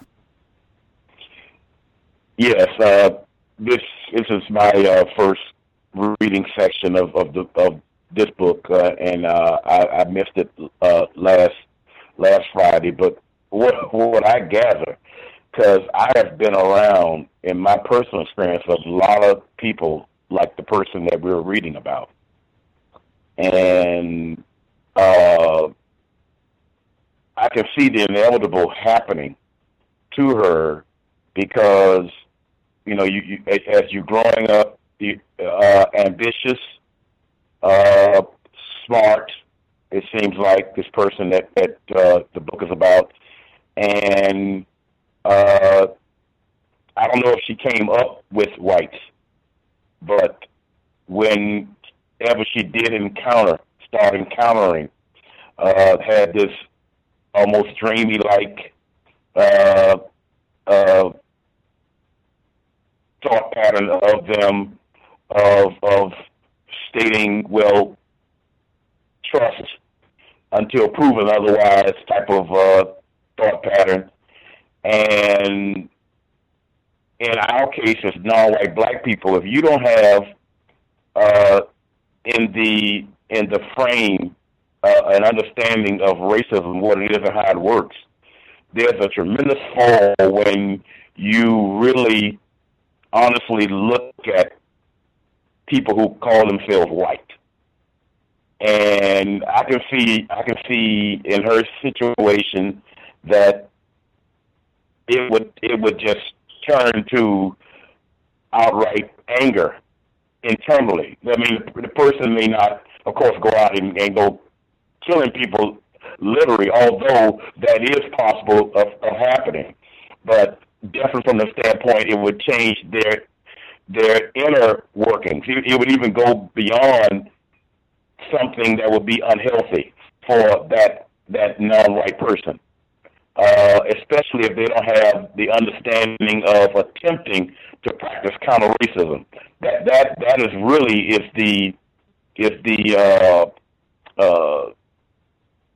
healthy alternative, if you will, once you come, you know, straight up understanding of, wow, there is a system of racist white supremacy, and I can't trust white people. You know, that sort of thing. Then more than likely, it will probably motivate you to get to work. And I was in Chicago visiting at the time when this actually was going on with the elections with the Honorable, what's the mayor? Harold Washington? The Honorable Harold Washington. And I sensed I wasn't as unconfused as I think I am now, but I sense the high level of excitement out of black people, because primarily that's who I was around. I was on the South Side for about 4 or 5 days, and they tried to make me stay for the final on the actual voting itself, and I had to come back down to South Florida. But I said it to say it's I still understand that we have such a narrow, we've been rendered anyway, such a narrow understanding of politics. Politics is relations between people, and the main political structure we need to be thinking about is the destruction of the system of racist white supremacy and replacing it with a system of justice. And I have yet to see counter-racism on the ballot of anybody's voting process. So that really doesn't. I mean, although I do, vote on some occasions, but it's only on much more. It's not so much about the people, so to speak, on what I'm voting on. And I hope everybody understands what I'm saying. Where I said the counter-racism ain't on the ballot. I ain't seen that yet. As far as that concerned. But anyway, those are my thoughts on this first half of the reading. Thank you. For sure. Anybody who had a hand up who has not commented, or if you want to share, you should press *6 to get your hand up, and we'll get you in as well. Anybody that we missed? Can I be heard? Yes, sir. Yes, greetings to you guys and callers. Yeah, this is an interesting section. Something just came to me as the firefighter in Florida was speaking when he talked about her suicide, and it made me think about something. When she talked about shooting every white person that she saw, it immediately made me think of Colin Ferguson. And the fact that she committed suicide also made me think that and it also made me have an even better understanding of why Neely Fuller says in his book, in the code, if you go to the extreme of maximum emergency compensatory justice, in which you are taking out the white supremacists that have pushed you to that limit, that you should also kill yourself. And the reason why is because you can't kill enough white people to kill racism and white supremacy. So even if you go that far and you enact that maximum compensatory justice, you're still going to have to contend with all the other white supremacists that they're going to send after you because of you killing the original white supremacists that pushed you over the edge in the first place. So the only logical thing for a person who has had it is to kill themselves. And when you look at what she's talking about throughout this reading in the book, it brings home that the beauty of counter-racist codification is that it simplifies everything. I see that from what she's writing, the complexity that caused her, that pushed her over the edge, was the complexity of these relationships with these white people, and then the anti-blackness that she was receiving because of her quote unquote success amongst the white world or within the white world. But then at the same time, the anti-blackness she was receiving because the people around her were no less terrorized and victims of white supremacy as well. And she seemed to be, when she talks about the section where she talks about being a two-hearted monster, I immediately thought of like a schizophrenic mind state, because she's trying so hard to understand white people and why they be doing the things that they're doing, even though these are supposed to be her quote-unquote friends. And when you look at counter-racist codification and you look at all white people as racist suspects at minimum, for me, they're all racist white supremacists. It's only in certain conversations I might use that particular term, racist suspect. In my mind, every single one of them are racist white supremacists, bar none. Newborn baby to elderly grandmother, doesn't matter to me. They're all racist. But when you don't have that understanding, when you look at how white people perceive black people and how we're projected, we are all painted with the same brush of being the worst thing that God ever created. So everywhere we go, white people know to look at any one of us, no matter how nice we are, no matter how intelligent we are, whatever it is, we are all niggas to them. And if we start looking at them through the same lens, that same understanding, every single one of those people you encounter are racist white supremacists, it simplifies things. You know it's exactly who the enemy is. You're putting any frustration, any anger towards the direction that it needs to go. Because I remember, Gus, you always talk about, the inaccuracy of the aim of black people who sometimes try to counter racism. We start to exhibit traits of race towards other black people. And eventually the gun will go from pointing at the white person to pointing at another black person. And that's a brilliant analogy that you've utilized before. I know I'm paraphrasing it, but it really speaks to the fact that, white supremacy is designed to create mental illness within black people. And sometimes the extreme of its manifestation will come in the form of these suicidal thoughts and the types of things that pushed Mrs. McLean over the edge. And there was let me see. Oh, yeah, there's right here. I equated that section where she talked about being a two-headed monster with a section on page 37 where she says, "Bitter am I. That is mild. The affair has cemented my journalist quiet cynicism, robbing me of most of my innate black hope. For true integration, it has made me sparkle as I reveled in the comradeship of blackness. It has banished me to nightmarish bouts of sullenness. It has made me weld on a mask, censor every word, rethink every thought. It has put a face on the evil that no one wants to acknowledge is within them. It has made me mistrust people, white and black. This battle has made me hate, and that hate does not discriminate." Right there, I'm seeing that two-headed monsters between hating the black people who she feels are mistreating her and then hating the white people who she doesn't know who to trust because she's working with these people like the other black female was saying. She went through a list of all her white friends and essentially was finding something mistrustful about every one of them, no matter what kind of traits they exhibited to her.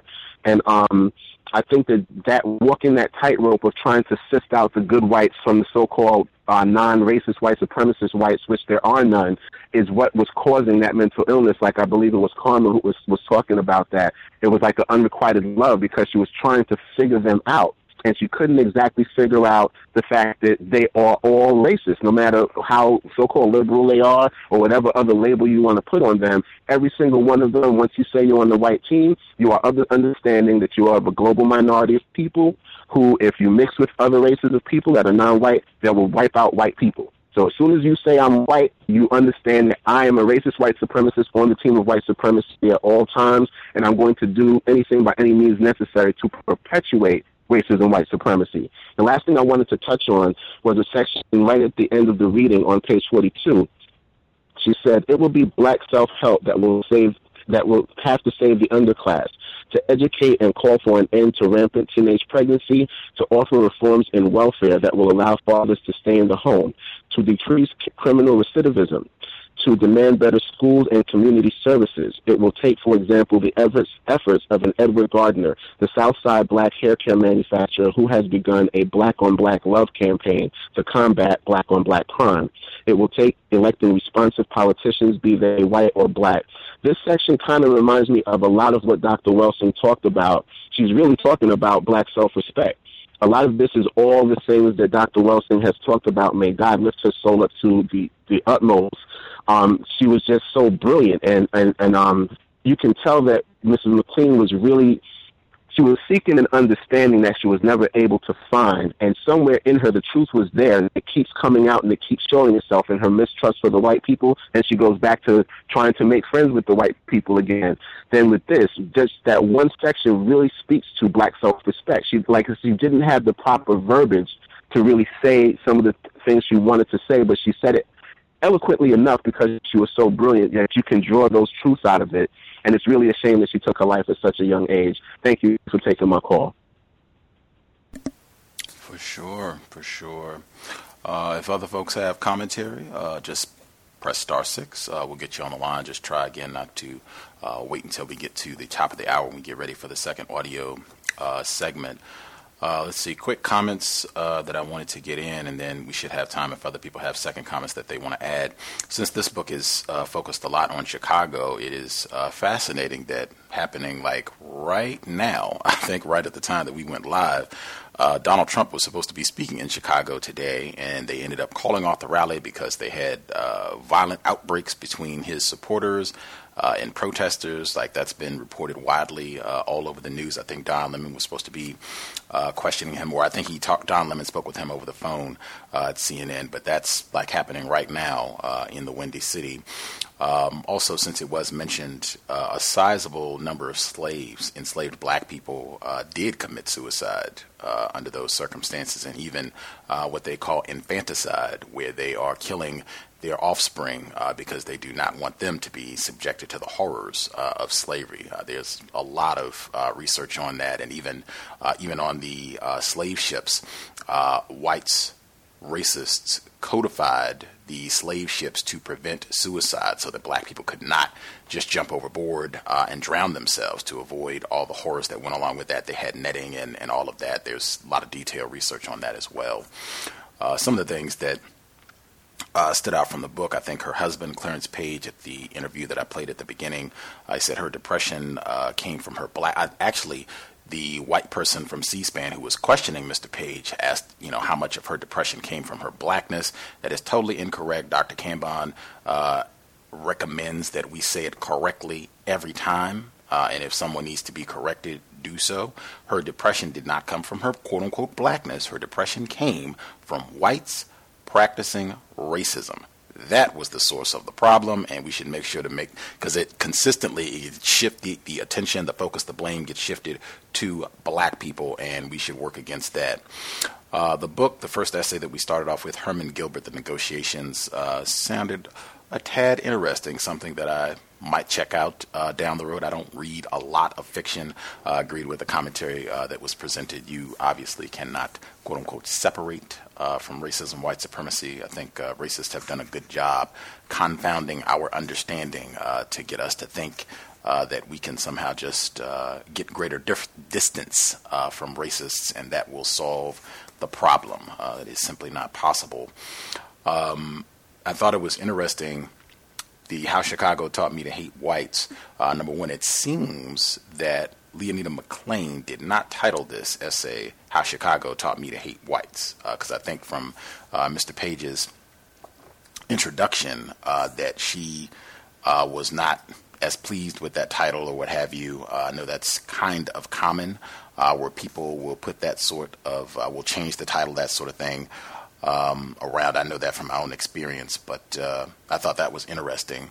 Also, he comments both in the introduction and then she comments in the actual piece, and it's been brought up repeatedly the first 2 weeks that we've been doing this reading, how much hurt and pain she experienced from other black people questioning her blackness, other black people being, I guess, envious of her quote-unquote success, and even her own maybe internal feelings of guilt being around and seeing in Chicago as so many black people who are suffering in misery. That's been the case for eons.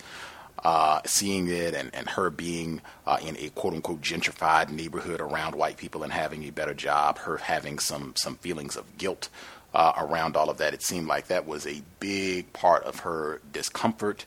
And it seemed like it just really, really bothered her. And that, I think, it's hugely important to understand. It doesn't matter how many nickels that you have in a system of racism, white supremacy. Whites can select any non-white person and give them whatever, a few trinkets, allow them to go to school, get a great job, even hang out in the White House for a couple terms if they so choose. They can also take that away extremely fast, regardless of who that non-white person happens to be, and they have shown this over and over and over. You can look at Jesse Jackson Jr. Is tons of black people. I think O.J. Simpson, pick anybody. They can do that whenever they feel like it and seem to be able to do that incredibly efficiently. I think that's extremely important to keep in mind, particularly because I think a lot of us end up getting in that position where, again, we're focused on other black people and how other black people are responding to us. Also, that anti-blackness, I also think it's important too. Black people squabbling, bickering, fault-finding with other black people, that happens regardless, whether you are quote-unquote successful or whether you are in the exact same position as the other black people. That just is a part of what racists have done in their conditioning and victimization of non-white people, victims of racism, where we just spend a lot of time focused and fault-finding with each other and not paying attention to the folks who are most to blame, whites. Where she mentioned, this is even in the introduction where they mention John Madigan, this white guy who does 5 commentaries. I think he said he starts out, he did 3 commentaries in the first 5 days when the article came out, did one more later on, and then did another one after she died. That is, I mean, when we talk about dedication to racism, white supremacy, when we talk about tackiness all the way through, this Leonida McClain has committed suicide, and this guy, John Madigan, I have to take this time in her death to go back and talk about this nasty, no-good article that she wrote and continue to besmirch the name of Leonida McClain. I mean, wow. That is another brilliant illustration of whites. And I would just say, for the record, anytime where you write something and you upset white people, really anything that you do, if you write something, you say something, any project that you do, and it angers white people in this way, you are fumbling in the correct direction about what we should be doing as victims of racism. So, outstanding effort. That's a great sign right there, and another illustration that we should not be hopeless because this problem can be solved. White people would not respond in that way if we were just hopeless niggers. They wouldn't care. It would just be, oh, this little nigger wrote this, interesting little piece, ha, ha, ha, would just, go about our business practicing white terrorism. That's not how they respond. 5 boxes, I think, crates of letters that they sent in to complain and gripe and rant and rave. Continuing, I thought it was interesting in the actual body of the piece where it was mentioned, because it came up before about intermarrying, that she had thought that maybe intermarrying or quote-unquote integration, that would solve this problem. I think those are common fallacies that we are led to believe. They get repeated all the time. It just shows the level of confusion. When Mr. Fuller, he starts both of his books saying, if you don't understand racism, white supremacy, what it is, how it works, everything else will only confuse you. I mean, it could be said after every paragraph in this book, I feel, and that would be the case, I think, for all of us as confused victims of racism. The white friends, I think you all had some great commentary. Karma, Thomas in New York. I can speak from personal experience as I started to get a better understanding of white supremacy, what it means to be white. I only had one white friend, and it was devastating when it was like, oh no, when she gives her list of all her white friends. I only had one on my list, and it was devastating. Like, oh no, I thought I had a good one. I thought she was down. I thought she was cool. I thought her husband, her white husband, I thought he was cool too. They talked about racism. They had medical apartheid. They were the ones that told me to read medical apartheid, and we would talk about it. I thought they were down. They said the right thing, and no. Even you, racist white supremacists, and it just the emotional connection there, it is devastating. That's why I said at that time, I remember the day vividly saying, I will never again have another quote unquote white friend. It sounds horrible, even putting them together. Tragic, I think, as caller in Michigan, our narrator, said. But I mean, if you have not had close white friends and went through that process of breaching those relationships, I think it's hard to overstate when you're confused about racism and you have such a value on being, as Thomas in New York says, being validated by whites. You have those intense attachments. You're white identified, and then recognizing that, oh man, this person too. It is extremely difficult. It's very emotional just to be scientific, logical about all this. It's not about us being friends. It's not about us being sexually involved. It's just about solving this problem. That is the best way that we want to go, and whites do everything that they can to push us away from doing that. Page 34, there were so many things that I had marked in here. Let's see. Yeah, I thought it was important when they mentioned the white people. They went to a lot of their standard tactics in saying that they hoped that some of the white employees who endorsed Harold Washington, that their daughters would be raped and savaged by black baboons, standard operating procedure in terms of how whites operate. Let's see, on page 34, it said whites could not find enough other things to talk about if they talked at all. Not just the most bigoted of bigots should be racist, but all whites. This is what I mean. The clarity. It seemed like she started to have some level of clarity that, man, even the white people that I thought were not racist, I'm even having some suspicions about them. And it just seemed like a lot for her to process. She goes on, she says, even the more open-minded of my fellow journalists, even the standard niceties took on a different quality. Their good mornings had the tenor of death rattles, not just the usual pre-coffee hoarseness, the detail, just extraordinary writing. And I'm just of the opinion she seemed like a very sensitive person, very attentive to detail and noticing how drastically the conduct of the whites that were around her, white people that she thought were cool, not racist, how drastically it changed once this black person, Harold Washington, was elected mayor of Chicago. And I think you're seeing some of that right now over the past 8 years with President Obama and even with the whole Donald Trump phenomenon.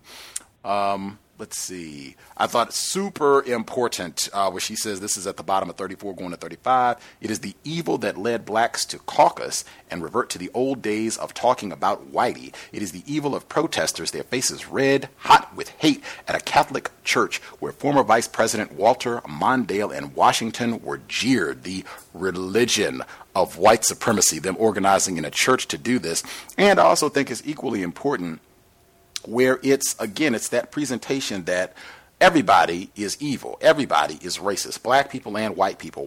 Black people went back to our racist ways of talking about whitey, and whites did the same thing, where that is just not equivalent. Again, if you are confused about racism, it just distorts everything. And I think this is very common as well for people to present racism, white supremacy, as though all of us are to blame in this. We're all racist, we're all perpetuating racism, and nothing could be further from the truth. The portion where she says, this is at the bottom of 35. Man, Mr. Demery read it. I'm just rereading this sentence because it is so profound. I could say it every program. And it's where they reprinted some of the letters that whites wrote. And I am going, whenever I get access to the Chicago Tribune archives, I would love to see this and put it on the blog. We should check it out to see what they wrote, because they said it took up like 8 pages. But where they printed all the nasty letters that came in, nigger lovers and lies, when the Chicago Tribune endorsed Harold Washington, where she says, that is what is wrong with this town. Being a racist is as respectable and expected as going to church, the religion of white supremacy. And if it's expected, that sounds like whites cannot be ignorant about racism if there are expectations that you're supposed to be doing this. The next page, again, she spends so much time talking about white friendships, where she says, I dissected why some people had cultivated my friendships, why I was so quick to offer it unconditionally, straining as hard as they could to prove a point, to say, see how easy it is if we all just smile and pretend. I thought that was really important because it seems like even acknowledging that there's something insincere about all of these tragic situations where we're pretending, we're lying. I think Mr. Fuller calls that the tackiness of it all. We're trying to pretend that we're getting along and we're all in this together, and we're not being we non-white people, we're not being mistreated, trying to have these quote-unquote friendships with whites. And it just seems like there was so much pain about this for her. She goes on, she says, now I'm solving the racial problem. Now I know solving the racial problem will take more than living, marrying, going to school together, and all those other laudable but naive goals I defended. This episode even made these first steps so far from reach. It just seems like there is a tremendous amount of pain with getting this information about whites, all whites, and that is very, very common. And I would say that this has been representative of non-white people on the whole, in my experience, even coming down to non-white people saying, well, man, I thought Susie was cool. I thought Ted was cool. And I thought we just needed to spend time together. I think one of our callers says all the time, if we just got to know each other, this would all work. No, all of that is just racist rhetoric to confound the truth of the matter. When everyone was suspect. She says that. I underlined that, highlighted it big time. Let's see, anything else quickly I want to get in before I nab some of the other folks who dialed in with a hand up. The part where they put the letters in the paper in the hopes that it would shame whites, I think that's extremely important as well, because that is a common misnomer, that there is such a thing as white guilt. that white people can be made to feel bad about terrorizing black people, nothing is further from the truth. I thought she did a great job of clearly articulating the fallacy of that, where whites saw these articles and were proud. It was great. I can congratulate other whites on this. Great article. Great. I saw what you wrote in there. You got those nigga love. Great job. Where they didn't feel bad at all. It was right on. This is what we're supposed to do. And that plays out exactly 2016, I would say you can look at exactly what's happening with Donald Trump, where they're, going to these rallies and assaulting black people. They're not ashamed. They don't feel bad about any of this. This is what I'm supposed to do. These are my duties as a white woman, white man, race soldier. It continues. Let's see.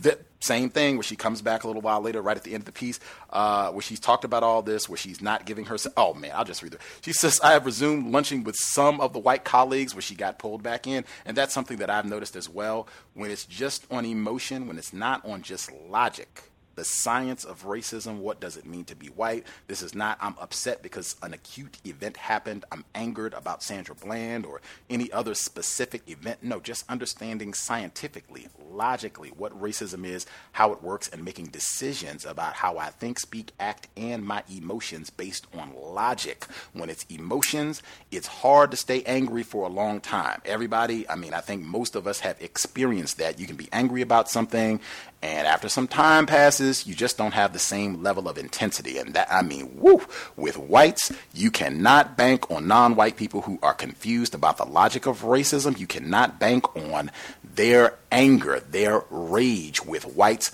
lasting and promoting consistent logical behavior with how they deal with whites. And you can see it receding by the time she gets to the end of the article. I have resumed lunching with some of the white colleagues I avoided for weeks, though the conversation will stay forever circumscribed. Some have fallen away, failures of my litmus test. New ones have been found, but no white will ever be trusted so readily again with the innermost me. It is difficult to have the same confidence in my judgment about whites that I used to have. It is difficult to say friend.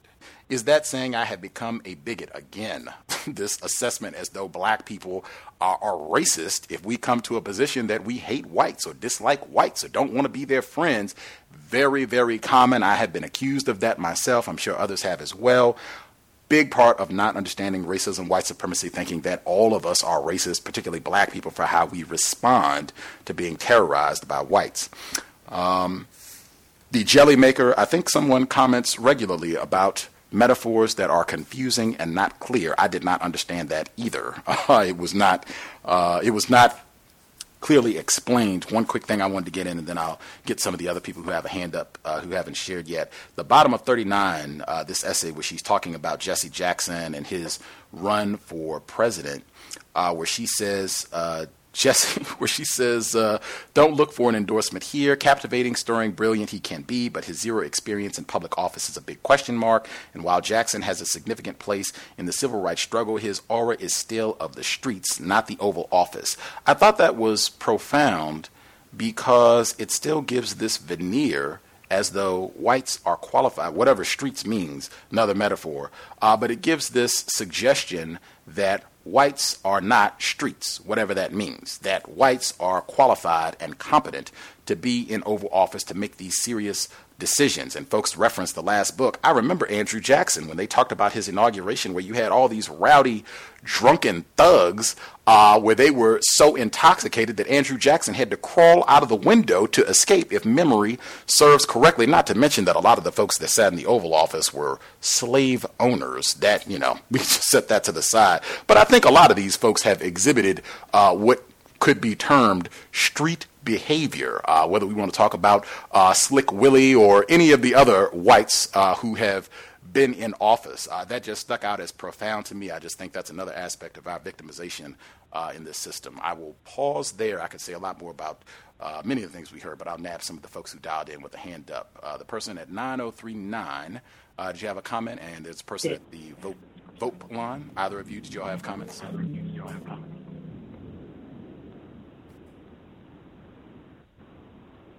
Can I be heard? Yes, sir. Your volume is a little low, so if you could speak up. Is that better? Give us another couple sentences. How y'all doing today? Okay, that is Good. a little bit better. If you could speak up. I just speak up. Yeah, I just make sure I keep the volume high on my when I'm talking. I listened and I heard what she was saying, and everything is dead on. I want to say first that it's a tragedy that the sister, you know, that it went to that extreme and that she took her life. But you know, I understand. Of course, all of us that are conscious understand exactly what she was saying and what was going on. And I just want to really just say real quick about the when you were talking about them about white guilt, about, you know, let's put our pieces in the paper, you know, see if we can elicit some white guilt. And just as you said, you know, nothing can be further from the truth. It's I don't know if it's a genetic thing. I don't know exactly what it is, but in my eyes, they hardly ever feel guilt, ever. It's almost like they play against you. You talk to one and you think, you know, okay, well, you know, it might be some light at the end of the tunnel. You might find one good one, and boom, you bump into the next one, and it's like, they show you their real selves. They show you the racism, and even that in itself is kind of quagmire. It takes your mind to another place. Like, where can I go? I'm stuck on this planet with a system that I understand now, and the people that are in it, they're constantly playing me back and forth against myself while I'm struggling, while I'm going through all these things. So I just want to call in and say, talk about that, and just say I wish the sister, I wish, you know, we could have got to her, somebody could have got to her before this tragic step was taken, but I just want to speak on that, and I'll mute my line. For sure. Definitely appreciate that, caller. The person from the Vote line, did you have commentary that you wanted to get in? We had somebody else from a block number as well. Did either of you two want to comment? Can I be heard? Your volume is a little low. If you could speak up, please. Can you hear me better now? That is better. Yes, ma'am. Okay. I just wanted to say that it's interesting that she talks about how the white people acted when Harold Washington went into office, because I remember when O.J. got off, I remember reading in magazines and stuff, a lot of black people were saying the same thing about their coworkers, about how they would come to work and how they were treating them badly and everything. And at that time I was working, but it didn't bother me because I always kept to myself anyway. So it was, I mean, if they acted differently toward me, I had no idea because they always acted the same toward me anyway. And that's all I wanted to say. All right on. The person from the Vote line, did you have commentary?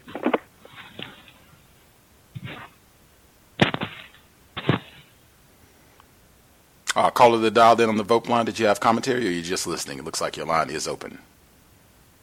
No, I'm just listening. Oh, right on. Just quickly, and then other folks, I think we got everybody who had a hand up. If other folks have commentary, we can get second thoughts in. I just wanted to, number one, when President Obama, when he won in 2008, he was in Chicago. If folks remember, the night that he won, he gave a speech and what have you. There was a case where Chicago's finest, where they pepper sprayed a black family and were using racist commentary, called them niggers and what have you, because they were upset about President Obama winning. This happened in Chicago, 2008. I think there was a suit that went down about this, and I think there was more than one incident of this happening in Chicago specifically, the night we won and President Obama being there. But that notwithstanding, folks have other comments they want to get in. I did want to ask, too, our narrator, any thoughts on reading that piece specifically, the how Chicago taught me to hate whites, because I think that's such an important piece. People still talk about it. It's been more than 25 years since it was written. Any thoughts on reading that piece? May I be heard? Yes, ma'am. Well, honestly, it took me a while to finish reading this piece. I related so much with what, just her experience, and just workplace racism, just understanding the tragic arrangement of being in close proximity of white people, and just, I mean, it was just her piece was just so passionate, and I struggled. I really did. I struggled. It took me a little time because I just kept rereading it. So this book and just her experience is interesting because I just appreciate her ex-husband for going through and doing whatever he had to do to get this published, and us having the ability to read it and dissect it, because again it just kind of shares just sheds light on her experience. Like one of the callers said, it's just so unfortunate that she took her life, and it just kind of really shows how much suffering Black people suffer under this system. So I just say, just reading it, and as I continue to read, it's just I just feel some kind of connection with just some of the ups and downs that she's been experiencing. And I'm just, I just got fired from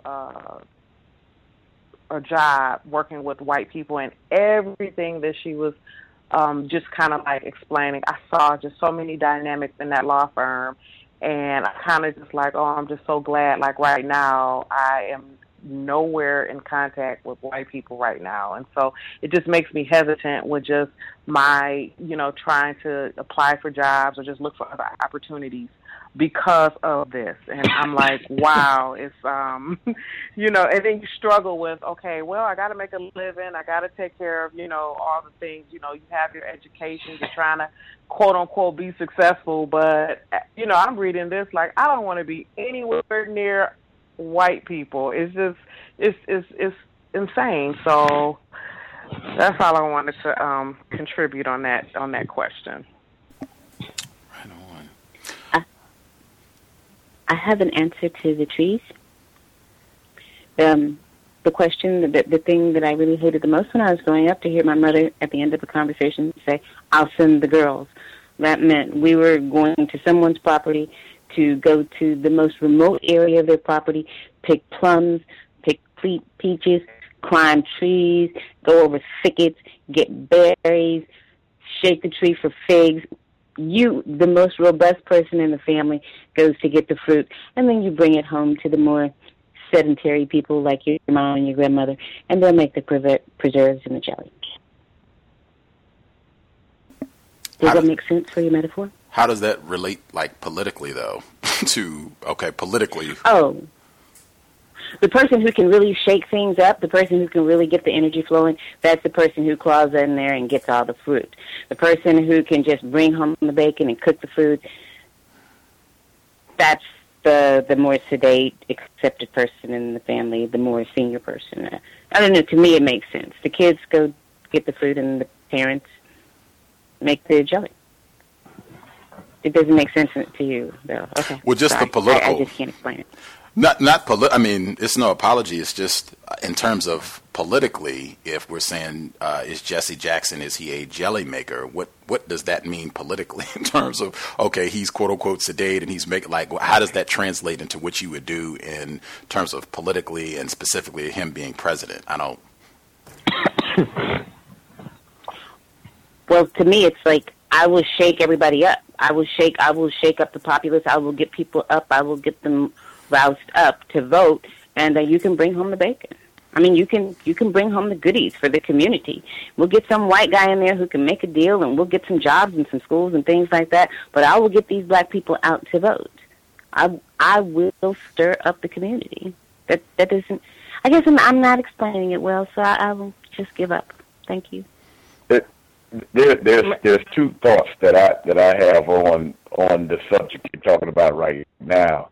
You probably have to be a certain age in order to understand the practical examples of the jelly making and whatever, to be able to transfer that into, as what Gus is asking, the political, how does that relate to the politics as far as they're concerned. I think you have to have that the cultural experience of, instead of going to the store to get jelly, what it takes to actually go get it before that process was done. The only way I know about it is because my mother and some of her siblings were still doing that as far as getting, things themselves instead of going to the grocery store to get it.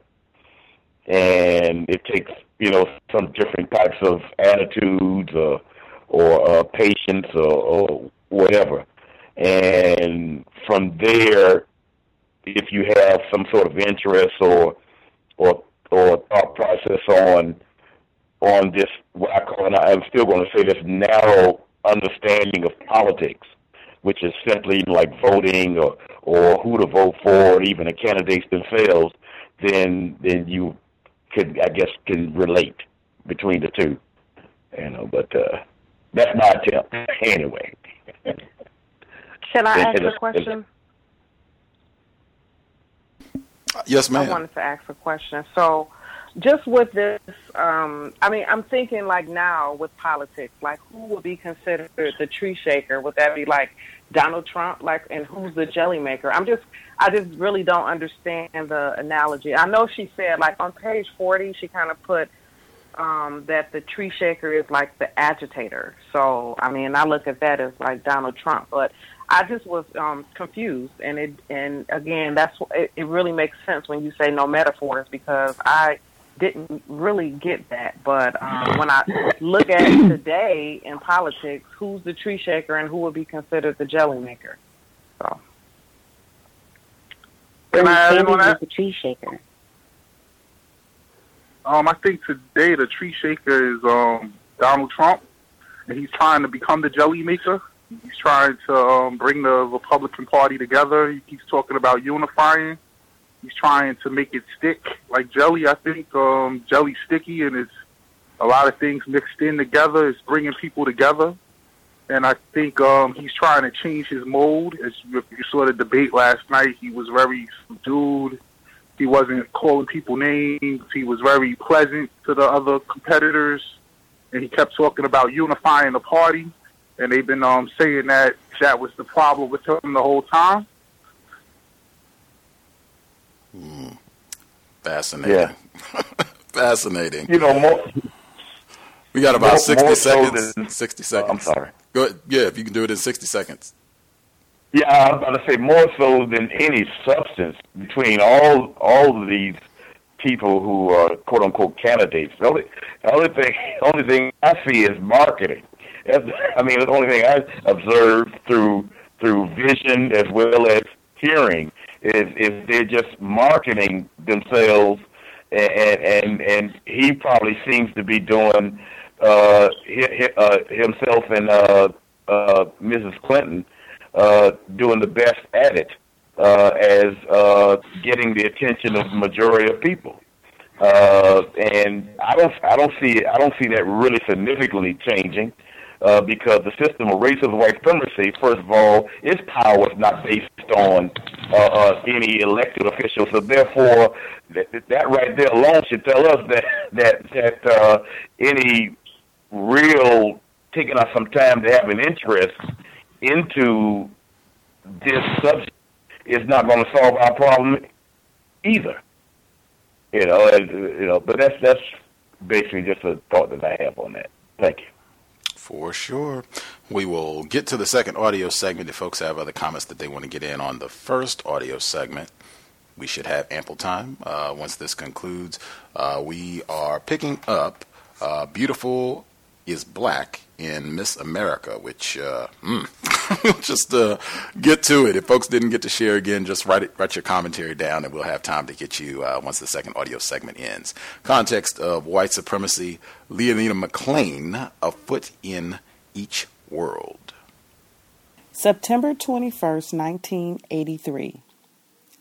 Beautiful is Black in Miss America. This has been a watershed year for First Blacks. Harold Washington was elected the first black mayor of Chicago. Lieutenant Colonel Guyon S. Bluford was the first black astronaut in space. And now the first black Miss America has been crowned, Vanessa Williams, 20, of Millwood, New York. Why is the first black anything still significant? Because the progress of blacks since the 1960s has been nothing short of earth-shaking. Because so much has been done in so little time to reverse centuries of inequity. All it took was for opportunities finally to open, though many are still flowering. Most important, blacks are grasping those opportunities, as they always knew they could. That should not be lost on Miss America as she protests too much about the attention paid her race. Her crowning is historic because it has taken 62 years, and it is made all the more fascinating because the first runner-up, Miss New Jersey, Suzette Charles, also is black. Miss America represents the nation's highest standards of beauty. It is surely a new day when a black woman is an ideal for little white girls to emulate. But Williams is miffed. At times I get annoyed because people and the press aren't focusing on me as a person and are focusing on my being black, she said. That, unfortunately, comes with the first black territory. What Williams should keep in mind is that she, like other firsts, achieve what they do for the most part by not being overly black. That has nothing to do with skin coloration, the subject of a minor and stupid debate over Williams' light complexion that one hopes will quickly dissipate in the black community.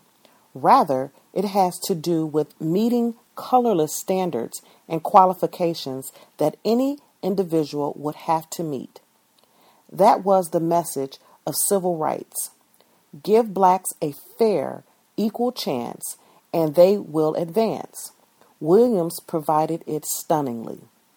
The traits that swayed the judges radiated from Williams, the individual, not Williams, the black curiosity. But however gorgeous, dynamic, and delightful she may be, she also is black. Though her other gifts were acquired, that last is a natural and a gift as well. If she is a strong person and her statements indicate she is, she will not be co-opted into becoming a spokesperson for black causes. An individual's personality can ensure that the color of that person is not turned into a symbol, as even Williams recognizes. I don't think I'm going to be torn. Just because I'm black doesn't mean I'm going to support every black position. It is not every black's lot in life to be upfront about color, to be the protester or agitator. There will be those in the black community chiding Williams' lack of identity or some such. Williams' victory placed her in a leadership role, but that role does not require her to organize a march or speak out on South Africa. Its demands are different.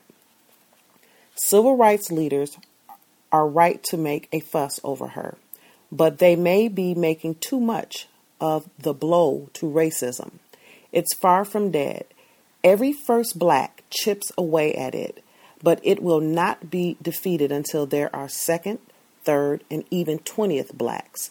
In other words, until blacks are in all strata of business and social life as a normal, everyday occurrence.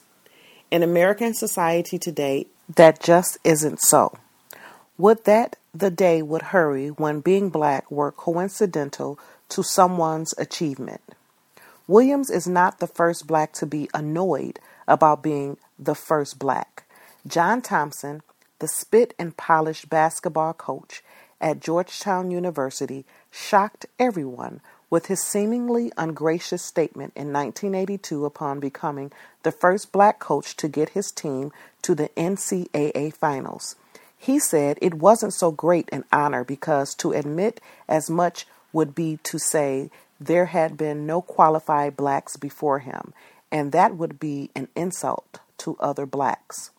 To use Thompson's analogy, did the naming of Justice Thurgood Marshall as the first black on the Supreme Court in 1967 mean that there had been no worthy black men of jurisprudence before Marshall? No, it meant only that blacks were deemed unworthy, wrongly, and doomed by historical circumstance. There are times to be black, and there are times not to be black. That is an early and indelible lesson of childhood for most black people. During her reign, Miss America will find the beauty and the beast in that lesson. September 25th, 1983. Beauty brings out the beast. No sooner did I label the debate over the light complexion of Miss America 1984 minor and stupid than it quickly turned major and stupid. The office phone was jingling crazily. "Of course they pick her," said one caller, referring to the crowning of Vanessa Williams, 20, of Millwood, New York, the first black to win the title Miss America. "She's the least black-looking person they could find. Why did they pick someone so fair that they had to ask her if she was half white?" one upset caller asked. The comments continued. "Picking her was an insult. Whites always set the standards for blacks. So to pick someone like that, who is near white, subjects us to their standards." Others were incensed that Williams herself did not want to dwell on the racial matter. Some questioned whether she really considered herself black. Even a New York Times television critic noted that with the victories of Williams and first runner-up Miss New Jersey, Suzette Charles, also black, the beauty pageant could chalk up one for diversity, but put something down for homogenization. It is unlikely that many viewers knew for sure whether the two young women were black or white. Back on the phone, someone else suggested that crowning Williams was an effort to help the Republicans get black votes. It's not inconceivable that this thing was rigged. And this same person suggested they probably picked a black first runner-up to keep from insulting the black community just in case the alleged rigging to pick Williams is uncovered and she is disqualified. Whoa! I'm as intrigued by juicy conspiracy theories as the next person. Two blacks at the top in the same contest is a mite suspicious, but this kind of response is too much. I never expected I would have to write on this subject, certainly not in the form of a newspaper with a predominantly white audience. But I plunge now with both feet into the silly little business of color consciousness, status, and black skin tones. Color variations are joked about uninhibitedly among black people, but any serious discussion of it is whispered, and it is an unmentionable in the company of whites. Even civil rights has not relieved this twisted, parasitic tendency.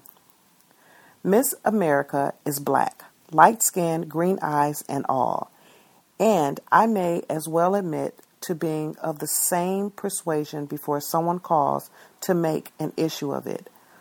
Though you'll never catch me competing against Williams in a bathing suit.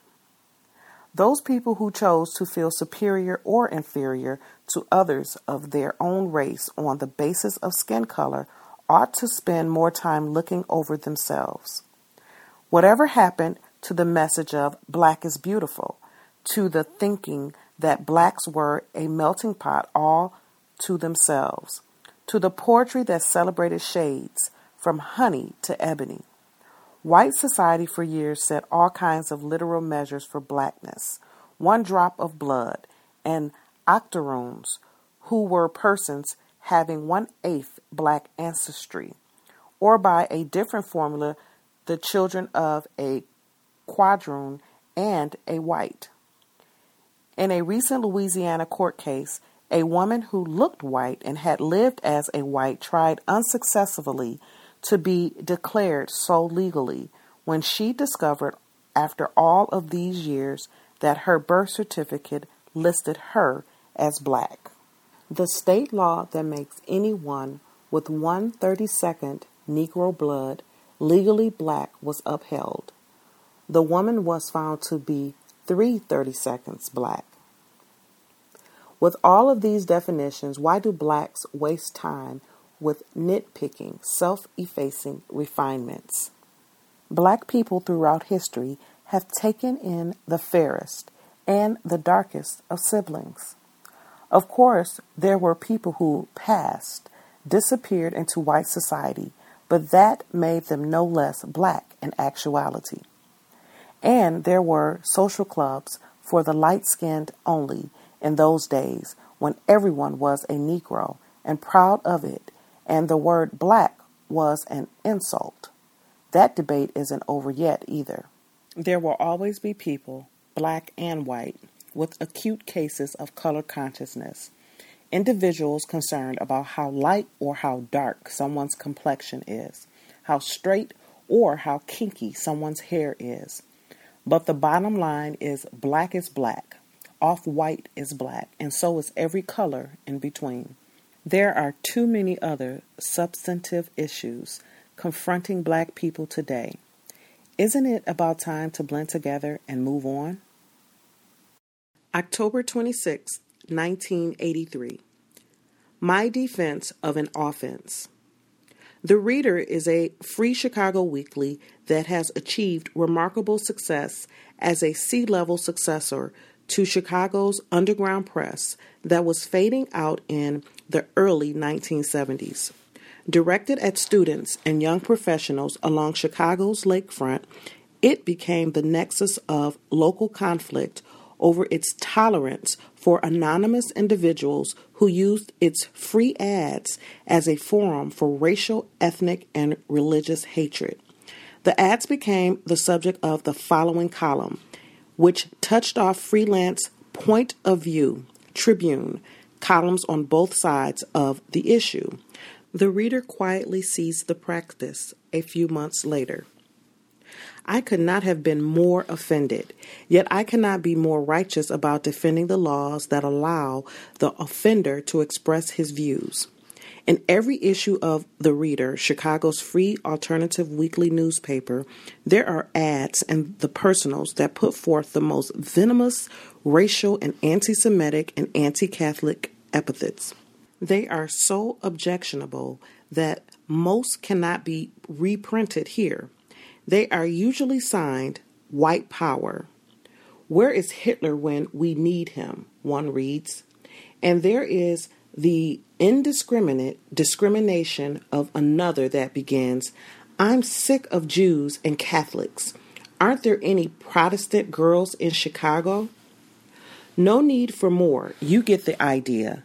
They are the kind of ideas you don't like to think people think, much less take the time to place in a newspaper, even one that is free. A fuming friend who is Jewish pointed them out to me, obviously seeking a like mind to blast the perpetrators. This, to me, is the equivalent of yelling fire in a crowded theater, he said, using the off-sided measure of where First Amendment free speech rights end and the endangerment of the general welfare begins. Of course, I agreed initially, and not simply on the basis of color, but then I had to reevaluate my position. Shouldn't free expression be free? Isn't the expression of these opinions as protected as those in this column? Was this yelling fire? The phone sex and escort ads in The Reader, as well as many of the idiotic messages between jokesters and lovers, also can be offensive. But do the ads or those in any number of other free-spirited publications incite disorder? When you begin to try to draw an exact line between what is and isn't acceptable, the next step is to forbid all such dissent. That essentially is un-American. The line drawn by the reader goes beyond that drawn by the Tribune, for example. Yet within the First Amendment is protection for them both. It ensures freedom of speech, press, religion, and the right to assembly and petition. Anyone who doesn't like the reader ads can send in his own, or start a publication, or march in protest under the very same amendment that permitted the offending material. And the Constitution also allows some room to take a publication to court to try to make the judiciary redraw the line. We do get complaints every once in a while, said Robert A. Roth, publisher and editor of The Reader. What it comes down to is a choice between running offensive opinions or censoring offensive opinions. I prefer not to be the censor. And it's not that I like the contents of our personals. In fact, I never read them, and it is my recommendation to anyone who finds them offensive that they never read them again. I don't know anybody who reads them, but I know they are very popular. Should someone allow shameful or distasteful opinion to be expressed? I say yes, because the alternative is so dangerous. We don't care if people picket us or whatever. We're not going to allow the thought police to control what gets published. Roth says the standard for advertising is that the item not be illegal. You may find hate ads, but not ads that advocate murder. We have thousands of classifieds in which these fine distinctions and judgment calls have to be made. Housing discrimination is a real thicket for his ad staff, he said. The official policy is that we want to allow the maximum possible expression of opinion. So you won't find us denying the military the right to run recruitment ads, or the anti-military point of view, or abortionists, or the pro-life movement. You won't find us attempting to decide for our readers what's healthy, wholesome, or edifying. We're just going to let it run. Even if it promotes lung cancer, and we know that, we're not going to step in to protect them from lung cancer. We're not going to step in to protect them from opinion. The danger in our society is not from someone having the opinion that Martians are scum, but from those trying to keep another person from saying who he thinks are scum. They are transparently in favor of freedom of speech for themselves, but they want to deny the other guy's freedom of speech because they say he's a cretin. Maybe they're right. The person who puts in the offensive ad may be a cretin. I'm just not going to leave the determination up to those accusing him. I stand offended, but ready to defend. November 6, 1983. Black votes and Jesse Jackson. It will be nearly impossible to be black and publicly against Jesse Jackson in the presidential race. And yet blacks must keep in mind that as he has every right to run, so too have they the right to vote for whomever they please, for whatever reason they please. Julian Bond, the Georgia state legislator, has put it in words that display the proper diplomacy. If we insist that white candidates cease taking advantage of us, we must make the same demand of black candidates too.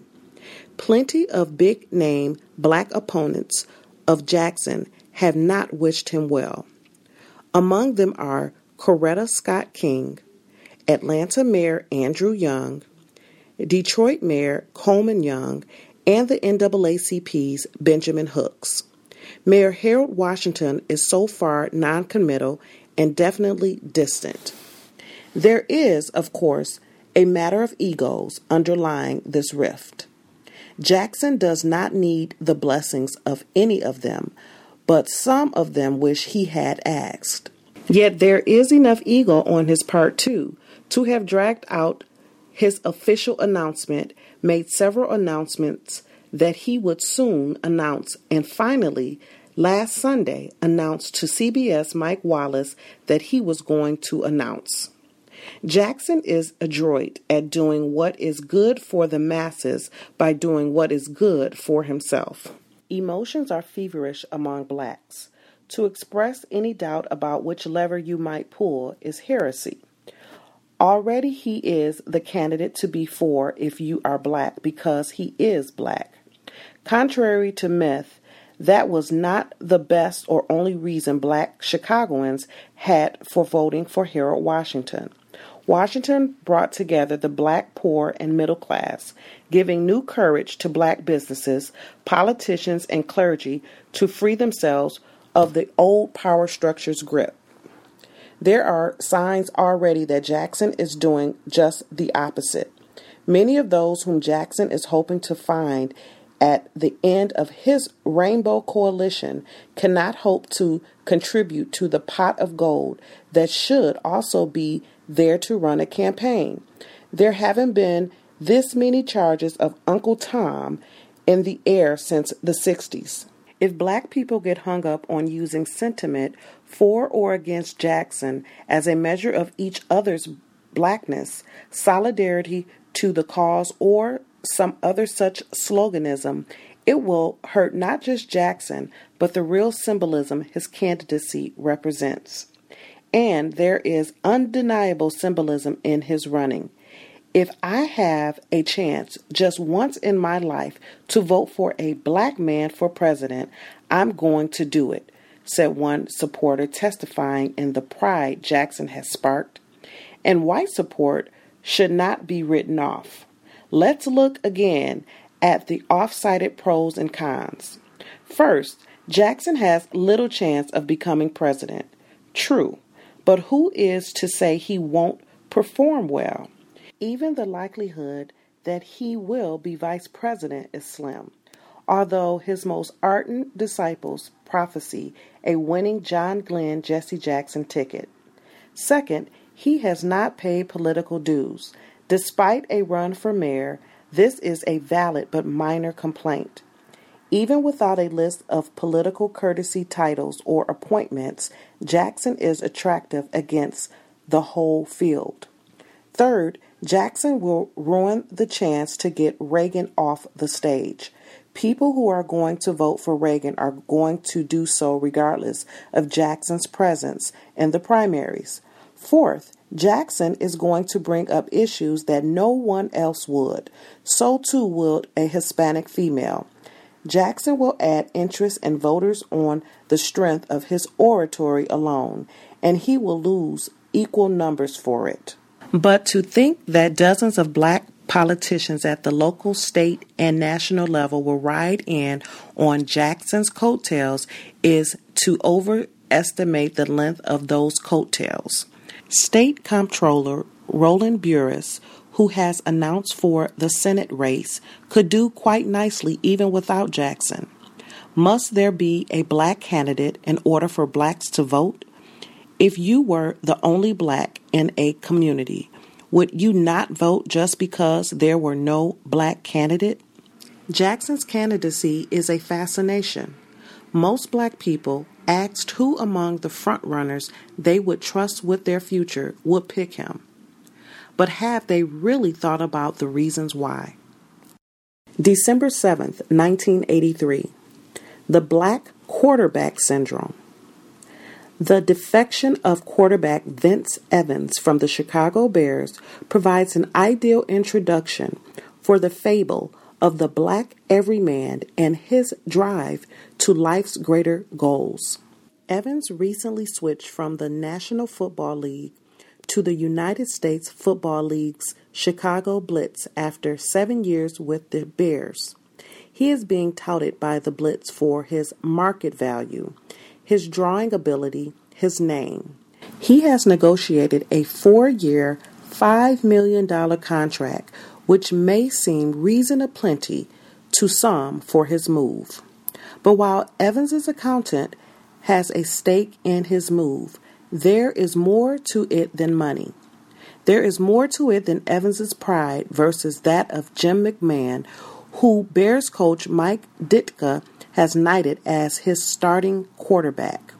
There is more to it than sports. To a great many black Chicagoans, Evans is the literal embodiment of the quarterback syndrome, this society's pathological unwillingness to accept blacks in leadership roles. His predicament is representative of black life in sports, in politics, in business, or whatever. Before someone jumps to conclusions, there is no name-calling against anyone connected to the Bears, and Evans has neither implied nor engaged in such charges. The man just wants to play football. I offer no armchair psychology about Evans himself or his action, and I leave to my capable colleagues in sports the duty of reviewing Evans' career, his wins and losses, his passing yardage, whether he did or didn't make the grade. But I do presume to offer some psychoanalysis about blacks and the place assigned to them by the larger society, which seems always to have a great white hope to reaffirm its domination. Why am I trying to use an athlete's professional decision to switch teams to discuss prejudice? Because it is so subtly pervasive and subversive that through black eyes, very little can be discussed exclusive of it. Blacks follow the weekly ritual of awaiting the coach's pronouncement on who will be starting quarterback for more than its informational value. The significance of Evans being the starting quarterback is difficult to express. What blacks want to see is one of their own at center stage. Running back Walter Payton is a whiz, and the ball would go nowhere without him as well. But to illustrate further this application of sports to the game of life, why must blacks always be receivers and runners? It is uplifting to see Evans at work because a black man is in control of something in this world for just a few hours, win or lose. It is a snippet of success, and each is accumulated, just like string in anticipation of the day when it may add up to a substantial skein. This may seem too heady a discussion of a simple sports story, but here is an example applied to politics. Many blacks maintain that it was the quarterback syndrome that defeated Los Angeles Mayor Tom Bradley in his bid to become California's first black governor. No matter what the voting patterns or statistical analysis show, many blacks feel that once white Californians were in the voting booth, a lot of them were hit by the syndrome, and they were suddenly and unthinkingly gripped with dread at the prospect of a black person running their state. The effect the syndrome would have was much talked about during the election of Harold Washington, too. How many whites simply cannot now accept black leadership? You don't have to hate anyone to be so afflicted. You simply have to live from day to day in a world in which there are too few black quarterbacks in industry, in sports management, in government, in corporate boardrooms, in small business. In this world, blacks are regulated to second string or tokens. The syndrome can afflict anyone. In fact, blacks are victimized twice by it. First, they are left out. Then they must confront the horrible truth of their own stunted expectations when they are flabbergasted to find a black in authority quarterbacking. If in an imaginary land of blue and green people, the blue people were always shown in a good light and the green people were always shown in a bad light, isn't it conceivable that the blue people and the green people would come to see blue as better? If, as is traditional in this society, you never see a particular group in control of something, This distorted view becomes the accepted and then the acceptable way of life. Think of the adjustments society is still trying to make to see women as more than mommies. If people can begin to understand how image can feed bias as it applies to gender, why do they close their eyes when blacks try to apply it to race? The more black quarterbacks there are, trained adequately, competing equitably, trusted unquestionably, the fairer life will be. The fairer. Context of white supremacy. Folks have commentary they would like to get in for the second audio segment. Feel free. The number to dial is 641-715-3640. The code is 564-943#. Press *6 if you would like to participate. Everyone who dialed in with a hand up should be with us. Mr. Demery 4, retired firefighter, Roz, our narrator, caller in Michigan, and Thomas in New York. If you do not have your hand up and you think you would like to participate, do not wait until the end of the hour to call in and put your hand up. Go ahead and get your hand up right now. You need to dial in. That way we can get you on the line if you have comments you would like to share. All the folks I just mentioned, you should be with us. If you have commentary, feel free. Can I be heard? Yes. I guess, Ross, if you want to go first. Okay, thank you. There was actually something I wanted to talk about from the previous segment. And some of the things you brought up from the previous segment, as well as a couple of things here. I'll try and be as quick as possible. As far as the last segment, there was a section where she wrote, so many whites unconsciously have never considered that blacks could do much of anything, least of all get a black candidate this close to being mayor of Chicago. My colleagues looked up and realized, perhaps for the first time, that I was one of them. I was suddenly threatening. The difference that everybody had tried to cover up was there in the open. It leaked right out and stared at us, and defied us to try and put it away. Whites were out of their wits with plain wet your pants fear. Happy black people can only mean unhappy white people in this town. I never realized how far I had strayed. And this just reminds me of when President Obama was elected. You just saw all of this elation on black people's face. And over time, you saw white people's face go from a smile to a frown. And it just reminds me of Dr. Wilson as well, when she talks about whites' fear of genetic annihilation. And when they first voted Obama into office, everybody was acting like everything was great and, change was going to come. And then over time, white people started to think, like, what did we do? We put a black man in the White House. And then from there, for his entire presidency, basically all hell broke loose as far as how they mistreated him and his family. So that section really reminded me of that. The other thing, when you were talking about suicide and infanticide amongst the slaves, it made me think of something. I'm not a big TV watcher, but I saw a commercial for this show called Underground that John Legend is the executive producer of, and it's actually about black people who ran away from the plantation and ran through the underground to try and seek freedom. And in the very first episode, they actually had a black female who gave birth to her baby, and she ended up drowning the child because she did not want the child to actually be born into slavery or become a slave. And the moment you talked about infanticide, that's the first thing that came to my mind. When you talked about Donald Trump and the abuse that black people are suffering in the crowd, it made me think of Donald Trump cementing his Ben Tillman-esque legacy simply because of the sheer violence that has happened at just about every debate or any other appearance that he's made. There's been violence perpetrated against black people at just about every one, and that just reminds me of Ben Tillman and what we read about all the violence surrounding him at his events as well.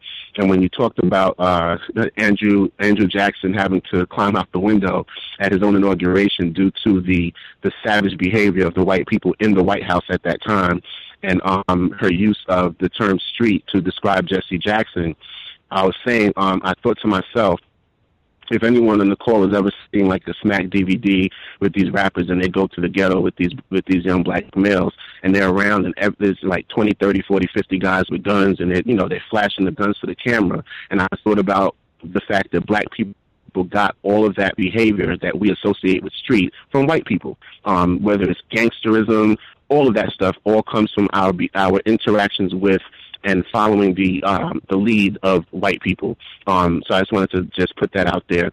And then when you get to the section of the reading now that we just went through, when they get to Vanessa Williams and she was discussing colorism, it's really almost nauseating how poisonous colorism is in the DNA and psyche of black people. And this is all due to racism, white supremacy, creating these ideologies that someone whose genetics has been sadly tainted and miscegenated, they're somehow either better than the darker ones, and then the darker ones think they're not black enough. Like, that sort of intra-racial misbehavior is something we just have to work to eradicate. And it's something that I actually saw in my own family. Like, my mother would tell me stories of the fact that when she first went back to Trinidad after living in the States, when she saw her mother, she had lightened up because essentially in the wintertime there's not enough sun, so she's not as dark as she would be if she was living in Trinidad. So my grandmother would make a statement like, "Oh, this is not my daughter." And then like a week later, after she darkened up from being in the sun, she would say, "Oh, there she is." And there was this play on her darkening up to be the daughter she remembered. And when I was born very light skinned, but I darkened up to like medium brown by the time I was like 1.5, 2 years old. And I was one of her favorite grandkids, and she used to actually tell my mother, my sister's a little older than me, she would say, "Move that girl away from me, I want the old nigga Yankee." So for my grandmother in Trinidad, they call Americans Yankees. So I was the old nigga Yankee for her, and it was supposedly a term of affection, but ultimately she was speaking to the fact that I had darkened up from being light-skinned before. So that really just hit home as far as just how damaging that psychology of amongst black people can be. And where is it? Where she talks about on page 51, she says, if as is traditional in this society, you never see a particular group in control of something, this distorted view becomes the accepted and then the acceptable way of life. That brief statement really spoke volumes to me, because the way I interpreted that was essentially she was saying you never see a particular group, and I interpreted that to be black people in control of something. And essentially, you don't see us in control of anything. It's white people. So the group she's referring to, even though she says it in a way where you never see a particular group, she's really saying it's white people. And the distorted view becomes accepted and then the acceptable way of life. And it made me think of the fact that black people do not control any of the 10 areas of people activity. White people do. And they have now distorted and twisted everything into a racist, white supremacist reality. And we have now been forced to see that as an acceptable way of life. Thank you, and I'll mute my line there. For sure. The other folks who dialed in with a hand up, do y'all have comments you wanted to make sure you got in?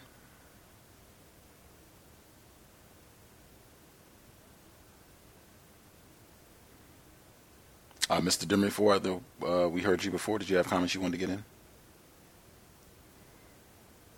Yes, may I be heard? Yes, sir. Okay, yes. Roz just about summed it up, but from the last piece that she was saying that she was crushed by their inability to share the excitement of one of us making it into power. And when she said she built walls against whites who once thought of as my lunch and vacation friends, and that's just showing her inability to understand what it means to be white. And then she said that Harold Washington's election was a race war, and when black and white people interact, whites has always been at war against black people. It's just that blacks are not aware that we are at war. And the part about the litmus test, She named some people, some of her co-workers, but the only litmus test you need is what the host, Gus, used when he asked white people, are you a white person? Those who classify themselves as white are considered suspect racists. And the part about the colorism, that is, like Roz was saying, a perpetuation of what the white supremacists, the dominant group, have imposed this color scheme, and that's us as black people imitating them also. I'll mute my line. For sure. Other folks who dialed in, do y'all have commentary you wanted to add? May I be heard? Yes, ma'am. Well, on the second segment, on page 43, where she states in the article or essay, "Beautiful is Black and Miss America," where she stated, where is it at? What Williams should keep in mind is that she, like other firsts, achieve what they do for the most part because by not being overly black. It just made me think of President Obama and how I just remember so much conversation about he is not just the black president, and how he had to kind of walk a fine line with making sure he wasn't the black president, and he had to make sure he didn't really come across that he was addressing just black issues. I thought about how it was, just his skin coloration. He comes from a white parent and a black parent. How that made white people comfortable from just the conversations that I heard. So that kind of stuck out to me. And then that color consciousness piece is definitely prevalent in my family. My grandmother, it's just interesting because anytime there's a baby born in my family, she makes it a point to say, bring the baby over, make sure that, I get to see the baby immediately. And what she does is checks the ears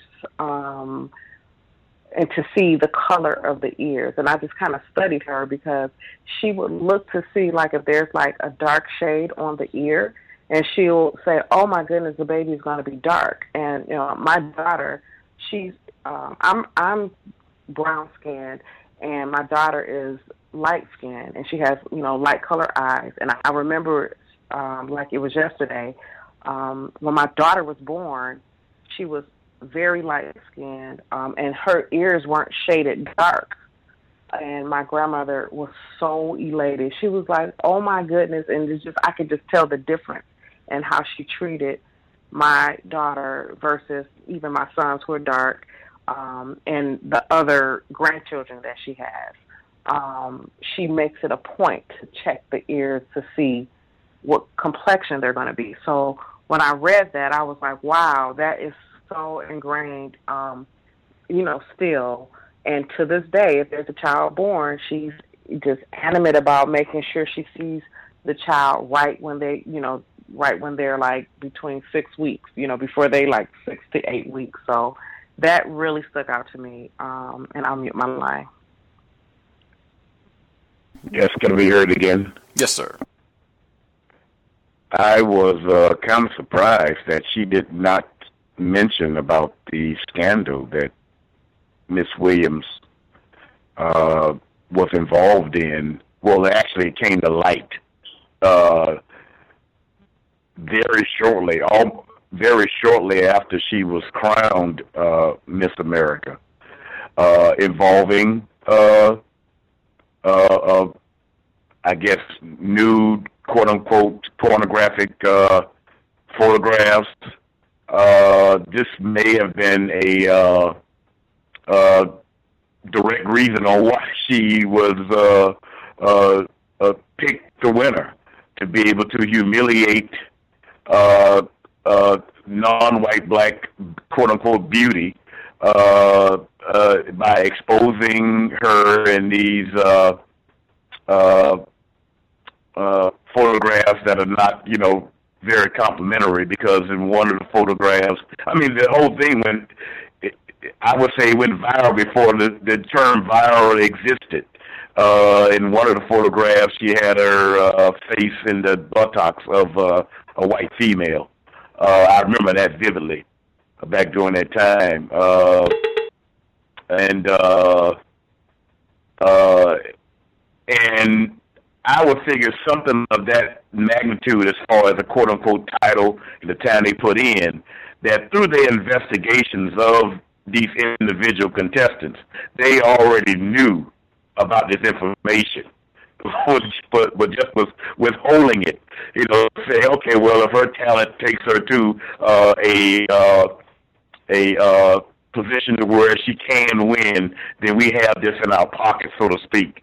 I don't mean a metaphor, but we have it in reserve to be able to hand it out. I'm not saying it's something that's not unrealistic, because white people use that tactic all the time. And in some cases, it's been used against the President of the United States. Vince Evans was a pretty good quarterback, and ironically, he went to the same college that Orenthal James Simpson went to, USC, at a different time, but came out later after he did.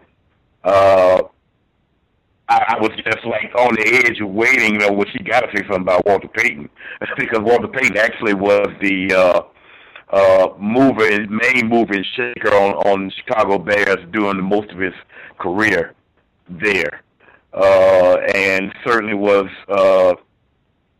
instrumental in to getting that area's NFL franchise into a Super Bowl, and in an indirect way, strategy-wise, for them to be able to win that Super Bowl. But yeah, those are just all my comments from the second reading. Thank you. For sure. Did we miss anybody? Anybody have any comments they wanted to get in before we wrap things up? Can I say something, guys? I will. If no one else is going on. I didn't know if we had missed anybody. I will make sure you get to comment before we wrap. Just get a few tidbits in, and then I'll check back in with Roz. The Beautiful is Black in America. She had 2 essays talking about Miss America and Vanessa Williams, and it reminded me a lot of President Obama and a lot of these symbolic firsts when a black person is allowed to do something in the system of white supremacy. Not that black person isn't talented. That she brought up about John Williams, who that was pretty much what he was saying, former coach at Georgetown. It's not that lots of black people aren't talented and capable of doing any number of things, but in a system of white supremacy, white people, racists, they allow maybe a few black people to do certain things, maybe a few non-white people to do certain things. Most, they do not. And you see that every day. Talented black people who are just not allowed, don't get the opportunity to go out and be successful in these different areas. I think it is important that, particularly when you think about the impact, like when the previous essay on Harold Washington and the happiness that was expressed by many black people in Chicago when he won, if you think of the similarity with how black people in 2008 responded to President Obama when he was elected, or even in South Africa when Nelson Mandela was elected. I think a lot of us, in our confusion about racism, white supremacy, we have a difficult time grasping how much the system of white supremacy can accommodate, where whites can continue to dominate and terrorize us, even if they have a non-white person in the White House, even if they have a non-white person as president in South Africa.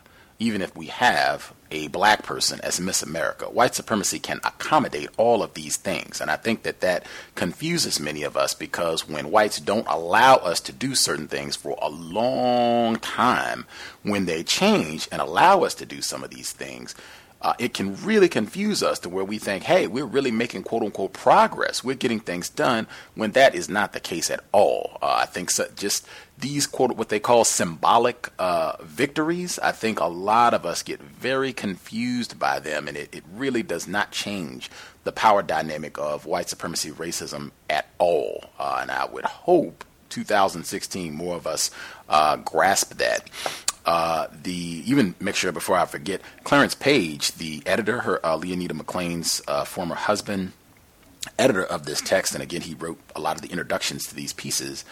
He had an essay that was just published this week on Bernie Sanders, where Bernie Sanders at the Flint debate with Hillary Clinton, they were asked, I believe by Don Lemon, they were asked about their quote-unquote racial blind spots, and the response had generated a lot of controversy, I guess. Bernie Sanders saying that whites don't know about the ghetto and whites don't know what it's like to be in poverty. Clarence Page wrote a piece where he was discussing that. You can check it out. I can link it if folks want to read it. But back to the Miss America piece. I found the New York Times article that she referenced, just to give full context to the section. So this is from 1984, talking about Vanessa Williams' win.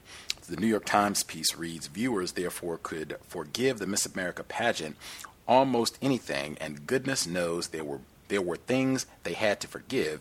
The evening gowns, beaded and sequenced, were gaudy and tacky. The musical numbers, as always, were unimaginative, and the Miss America contestants, as always, were made up to look remarkably alike. And it was here that this year's contest produced an extraordinary anomaly. For almost the first 2/3 of its 62 years, the Miss America pageant barred black contestants. Meanwhile, its most ardent supporters would be hard-pressed to argue even now that it celebrates cultural pluralism. Yet on the night of September 17, 1983, a black woman, Vanessa Williams of New York, was chosen Miss America, while another black woman, Suzette Charles of New Jersey, was chosen first runner-up. In the social history of our times, this will be something larger than a footnote. Just to give the other paragraph that she actually quoted. I just picked the wrong first paragraph to start with. Okay. Therefore, chalk up one for diversity, but put something down for homogenization too. It is unlikely that many viewers knew for sure whether the two young women were black or white.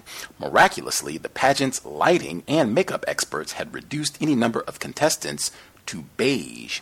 Coincidentally, in Washington this week, a House committee held hearings on the underrepresentation of minorities on television. Witnesses said that blacks were nearly invisible. In its innocence, the Miss America pageant had performed the extraordinary feat of making Miss Williams and Miss Charles invisible too. This is by John Corey, September 22nd, 1983. Critics Notebook, Verities, Sustain Miss America pageant. Just thought that was interesting to get the full paragraph in for context, which again just makes my point. When whites do not allow black people to do certain things for a while, you can't ride on this bus, you can't eat here, and then they allow us to do these things. A lot of us just get very confused, not realizing that whites can change it so that we are not allowed to do those things anytime they want to, and that even if they do allow us to do this, it really has not changed the power dynamic at all. I thought it stood out immediately, and these essays are presented chronologically, so the stuff that we're reading now in this section of the book is all post the essay, How Chicago Taught Me to Hate Whites. So when she says, my defense of an offense, where she says a fuming friend who is Jewish pointed out these, I guess, racist commentary that was in this Chicago publication. Certainly there are many non-white people who classify themselves as being quote-unquote Jewish or a Jew. We've had some on the program. I would probably take the wager that this quote-unquote Jewish friend is a white person. I would take the over on that all day, every day, twice on Sunday. Just, again, to make the point, as I said before, that anger at whites, it tends to wear out. It's not the sort of thing that you can rely on that black people are going to stay angry at white people. Even whatever the acute incident is, it tends to fade. If you don't have code based on logic, science of what racism is, it's not going to sustain us having correct behavior. I don't care what the person says when they're in their moment of rage at whites. I thought the piece on Jesse Jackson was pretty significant. We got symbolism again, where she says, and there's undeniable symbolism in his running. If I have a chance just once in my life to vote for a black man for president, I'm going to do it, said one supporter, testifying to the pride Jackson has sparked. I feel like I have heard that many times in my life, particularly over the last 8 years for some reason. I feel like I have heard that a lot. And again, I take it to, I think for many black people, when we have not seen certain things under a system of white supremacy, you don't see a lot of black people on television. You don't see a black female looked at as the person that's supposed to represent beauty or sex appeal. You don't see black people as supposed to representing a starting quarterback or being intelligent, being president. For a lot of us, we're so downtrodden, we're so beaten upon that just anything does a lot for our self-esteem. Even O.J. Simpson being exonerated, like, great. It's a horrendous, it is just a monumental day on the plantation when that really has not changed our situation at all. The essay on the black quarterback, I thought that was significant as well. Pretty significant range, I would say. She covers quite a few topics in terms of what she writes about. I thought it was interesting, even when she talks about the blue and green people, that reminded me. Pam, Trojan Horse Publications, also a Chicago resident. She has a section in her book where she pretty much presents the same logic to get people to understand why it's, I think, difficult for many non-white people, victims of racism, to grasp a black person being in charge of something. I thought it was significant when she says, if people can begin to understand how image can feed bias as it applies to gender, why did they close their eyes when blacks try to apply it to race? I think she's talking about white people. She just didn't state that clearly. And I think this goes to when they are talking about changing the way we think about gender, they're talking about white women. That just never gets stated explicitly. They're not talking about all females. They're talking about white women exclusively. And whites are not closing their eyes, metaphor. They are dedicated to practicing racism, white supremacy. They totally rebuke any notion of discontinuing white supremacy, racism. And the last comment I'll get in, with regards to colorism, I think you all did a great job. That is a product of racism, white supremacy. I would just add, nobody is more what they call color conscious than whites. And you see this with the way whites talk about other individuals who are classified as whites. We've had Dr. Welsing on this program many times over the years, and she talked about in detail the way that whites talk about the complexion of John Boehner, who is classified as a white man. But they would talk about his skin complexion all the time. You see the same thing with Donald Trump, people talking about his skin complexion. They even, somebody made this video that went viral this week where they have a makeup line that is supposed to be based on Donald Trump and his complexion. Bill Maher talks about jokes about both of these individuals and their skin complexion being darker than what we phenotypically associate with individuals who classify themselves as white. Not to mention the way that whites talk about black people, dark people of all complexions, no matter how much melanin you have or lack, just to make sure that, because I think a lot of times when people talk about being obsessed with skin color, people act as though whites are not obsessed at all, and they are the ones that have everybody else responding in this manner. Nobody is more color conscious than racist woman, racist man. People did it today. I'm not picking people that called in because I've been watching the switchboard the whole time, calling in, putting their hand up late. Thomas in New York, I'm taking you just because I did see that your hand was up. I thought your line was open. Maybe it wasn't. Thomas in New York, did you have anything? And then we'll get Roz before we wrap. Thomas in New York? Yeah, you muted me halfway through, and I was sending you emails, and I just decided to put myself back in the queue. I just wanted to say, you kind of pointed it out with the article, and everybody's commentary was great. That the runner-up, I mean, she was just as white as Vanessa Williams was back then, and then we started getting very light actresses, and then you got Halle Berry, but then they switched it up on us recently, and then we get the total opposite. We get Precious, and we get Lupita Nyong'o. And it's very odd. And then you see the same type of conversations now, going on with the dark skin acceptance and things of that nature. And I just thought that was very compelling, and I'm using my line. Thank you. For sure. Roz, and that'll wrap us up. Yes, actually, there's a couple of things that stood out. Speaking of Donald Trump, I think the last time we read this particular book, one of the black females brought up his, wife or girlfriend named Melania, and I actually looked that up today. And actually, Melania means dark or black in Greek, and it's also related to the name Melanie.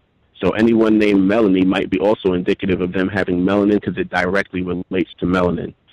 Also, when you discussed about the section of her discussing black first and the confusion it creates for non-white people, it's so true. It reminds me of Stockholm Syndrome. Like, you go through such abuse and mistreatment that finally when your abuser treats you nice and goes out to Burger King and talks to you in soft tones, you think you're making headway and things are going to get better, and then they go back and they kick you in the face and then they shove you back in the cage and lock you up. And to me, that's what they do with us, because we've been so conditioned after 500 years with being abused that when they do allow one or two of us or a couple of us to get a little something out of the system that looks like it's more than what everyone else is getting, we all, we open up and we get all emotional, and then boom, they go back and everything goes back on lockdown, and it's, mistreatment of blacks skyrockets all over again. And you're right, it's something that we need to really pay a lot of attention to.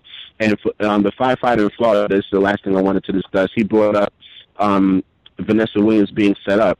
And it was so incredible when he discussed that, because essentially it seems to me, and this is just studying history, what they did to her was kind of what they did to Cleopatra. In Roman culture, actually, the reason why she committed suicide was because in Roman culture, when they subdue a people, they would take the ruler of that country, bring them to Rome, and parade them through the city so that the Romans could beat on them, throw fruit at them, curse at them, disrespect them, and then they will finally kill them. So to avoid that fate, when Cleopatra lost the fight with Octavius, she killed herself because that was exactly what they were going to do to her. So with Vanessa Williams, essentially, they were like, yes, we're going to give you this. We're going to let one of you through the door, but we have a caveat, and that caveat is that we're going to ruin the black female image by showing her to be some sort of pornographic freak. And that just was a straight epiphany when the firefighter from Florida brought that up. Thank you so much for taking my call. Right on. We will wrap there. I could have probably done a little less reading this week to allow more time, because I think there are lots of comments that could be made about a lot of the material that we covered in the book, and more to come. She does go into detail about the Black Panthers in Chicago, Fred Hampton, Mark Clark. She writes about the Atlanta child murders, which is quote-unquote Atlanta child murders, which is something that I personally am interested in researching. That was broadcast number 1 when we came back to the air in 2009. So quite a bit more to come in her essays and what have you as we proceed in the book. Thanks again to our narrator, caller in Michigan, for doing a great job and investing her time and energy to read the book. I hope it's been constructive for folks listening in, and we'll pick back up next week. We are not quite halfway through the book, but making good progress. Next Friday, 8 p.m. Eastern, 5 p.m. Pacific. We'll be here tomorrow, compensatory call-in, 9 p.m. Eastern, 6 p.m. Pacific. Tune in. Looking forward to catching up on what has transpired last 7 days. Workplace racism, certainly. With that, again, sobriety would be best under conditions of white terrorism. You never know when you're going to be behind. John Burge, so we're talking about Chicago, Daniel Holtzclaw, Darren Wilson. You want to be sober so you can make the best possible decision, whether you are a driver, passenger, pedestrian. Whites can ruin your life in a matter of seconds. You want to be cognizant at all times, be alert, hyper alert, I would say, in this this particular point in the system. With that, we'll be back tomorrow. If you have questions, problems, suggestions, drop an email, untiljustice@gmail.com. Creator, we ask that you help us remain patient with other black people, victims of white supremacy. We ask that you help us remain patient with ourselves. Remind us to demonstrate the highest levels of black self-respect at all times, in all places, each and every time we are in contact with another black person. Aid us in guarding, replenishing our black mental health. It has been time. Replace white supremacy with justice immediately. Cal signing out. Thanks all for tuning in. Nigga, you so brainwashed. I'm a victim, brother. Problem. You're a victim. I'm a victim of 400 years of conditioning. Shut up. The man has programmed my condition. Even my conditioning has been conditioned. With Lucky Land Slots, you can get lucky just about anywhere. Dearly beloved, we are gathered here today to... Has anyone seen the bride and groom? Sorry, we're here. We were getting lucky in the limo and we lost track of time. No, Lucky Land Casino, with cash prizes that add up quicker than a guest registry. In that case, I pronounce you lucky. Play for free at LuckyLandSlots.com. Daily bonuses are waiting. No purchase necessary. Void where prohibited by law. 18+. Terms and conditions apply. See website for details.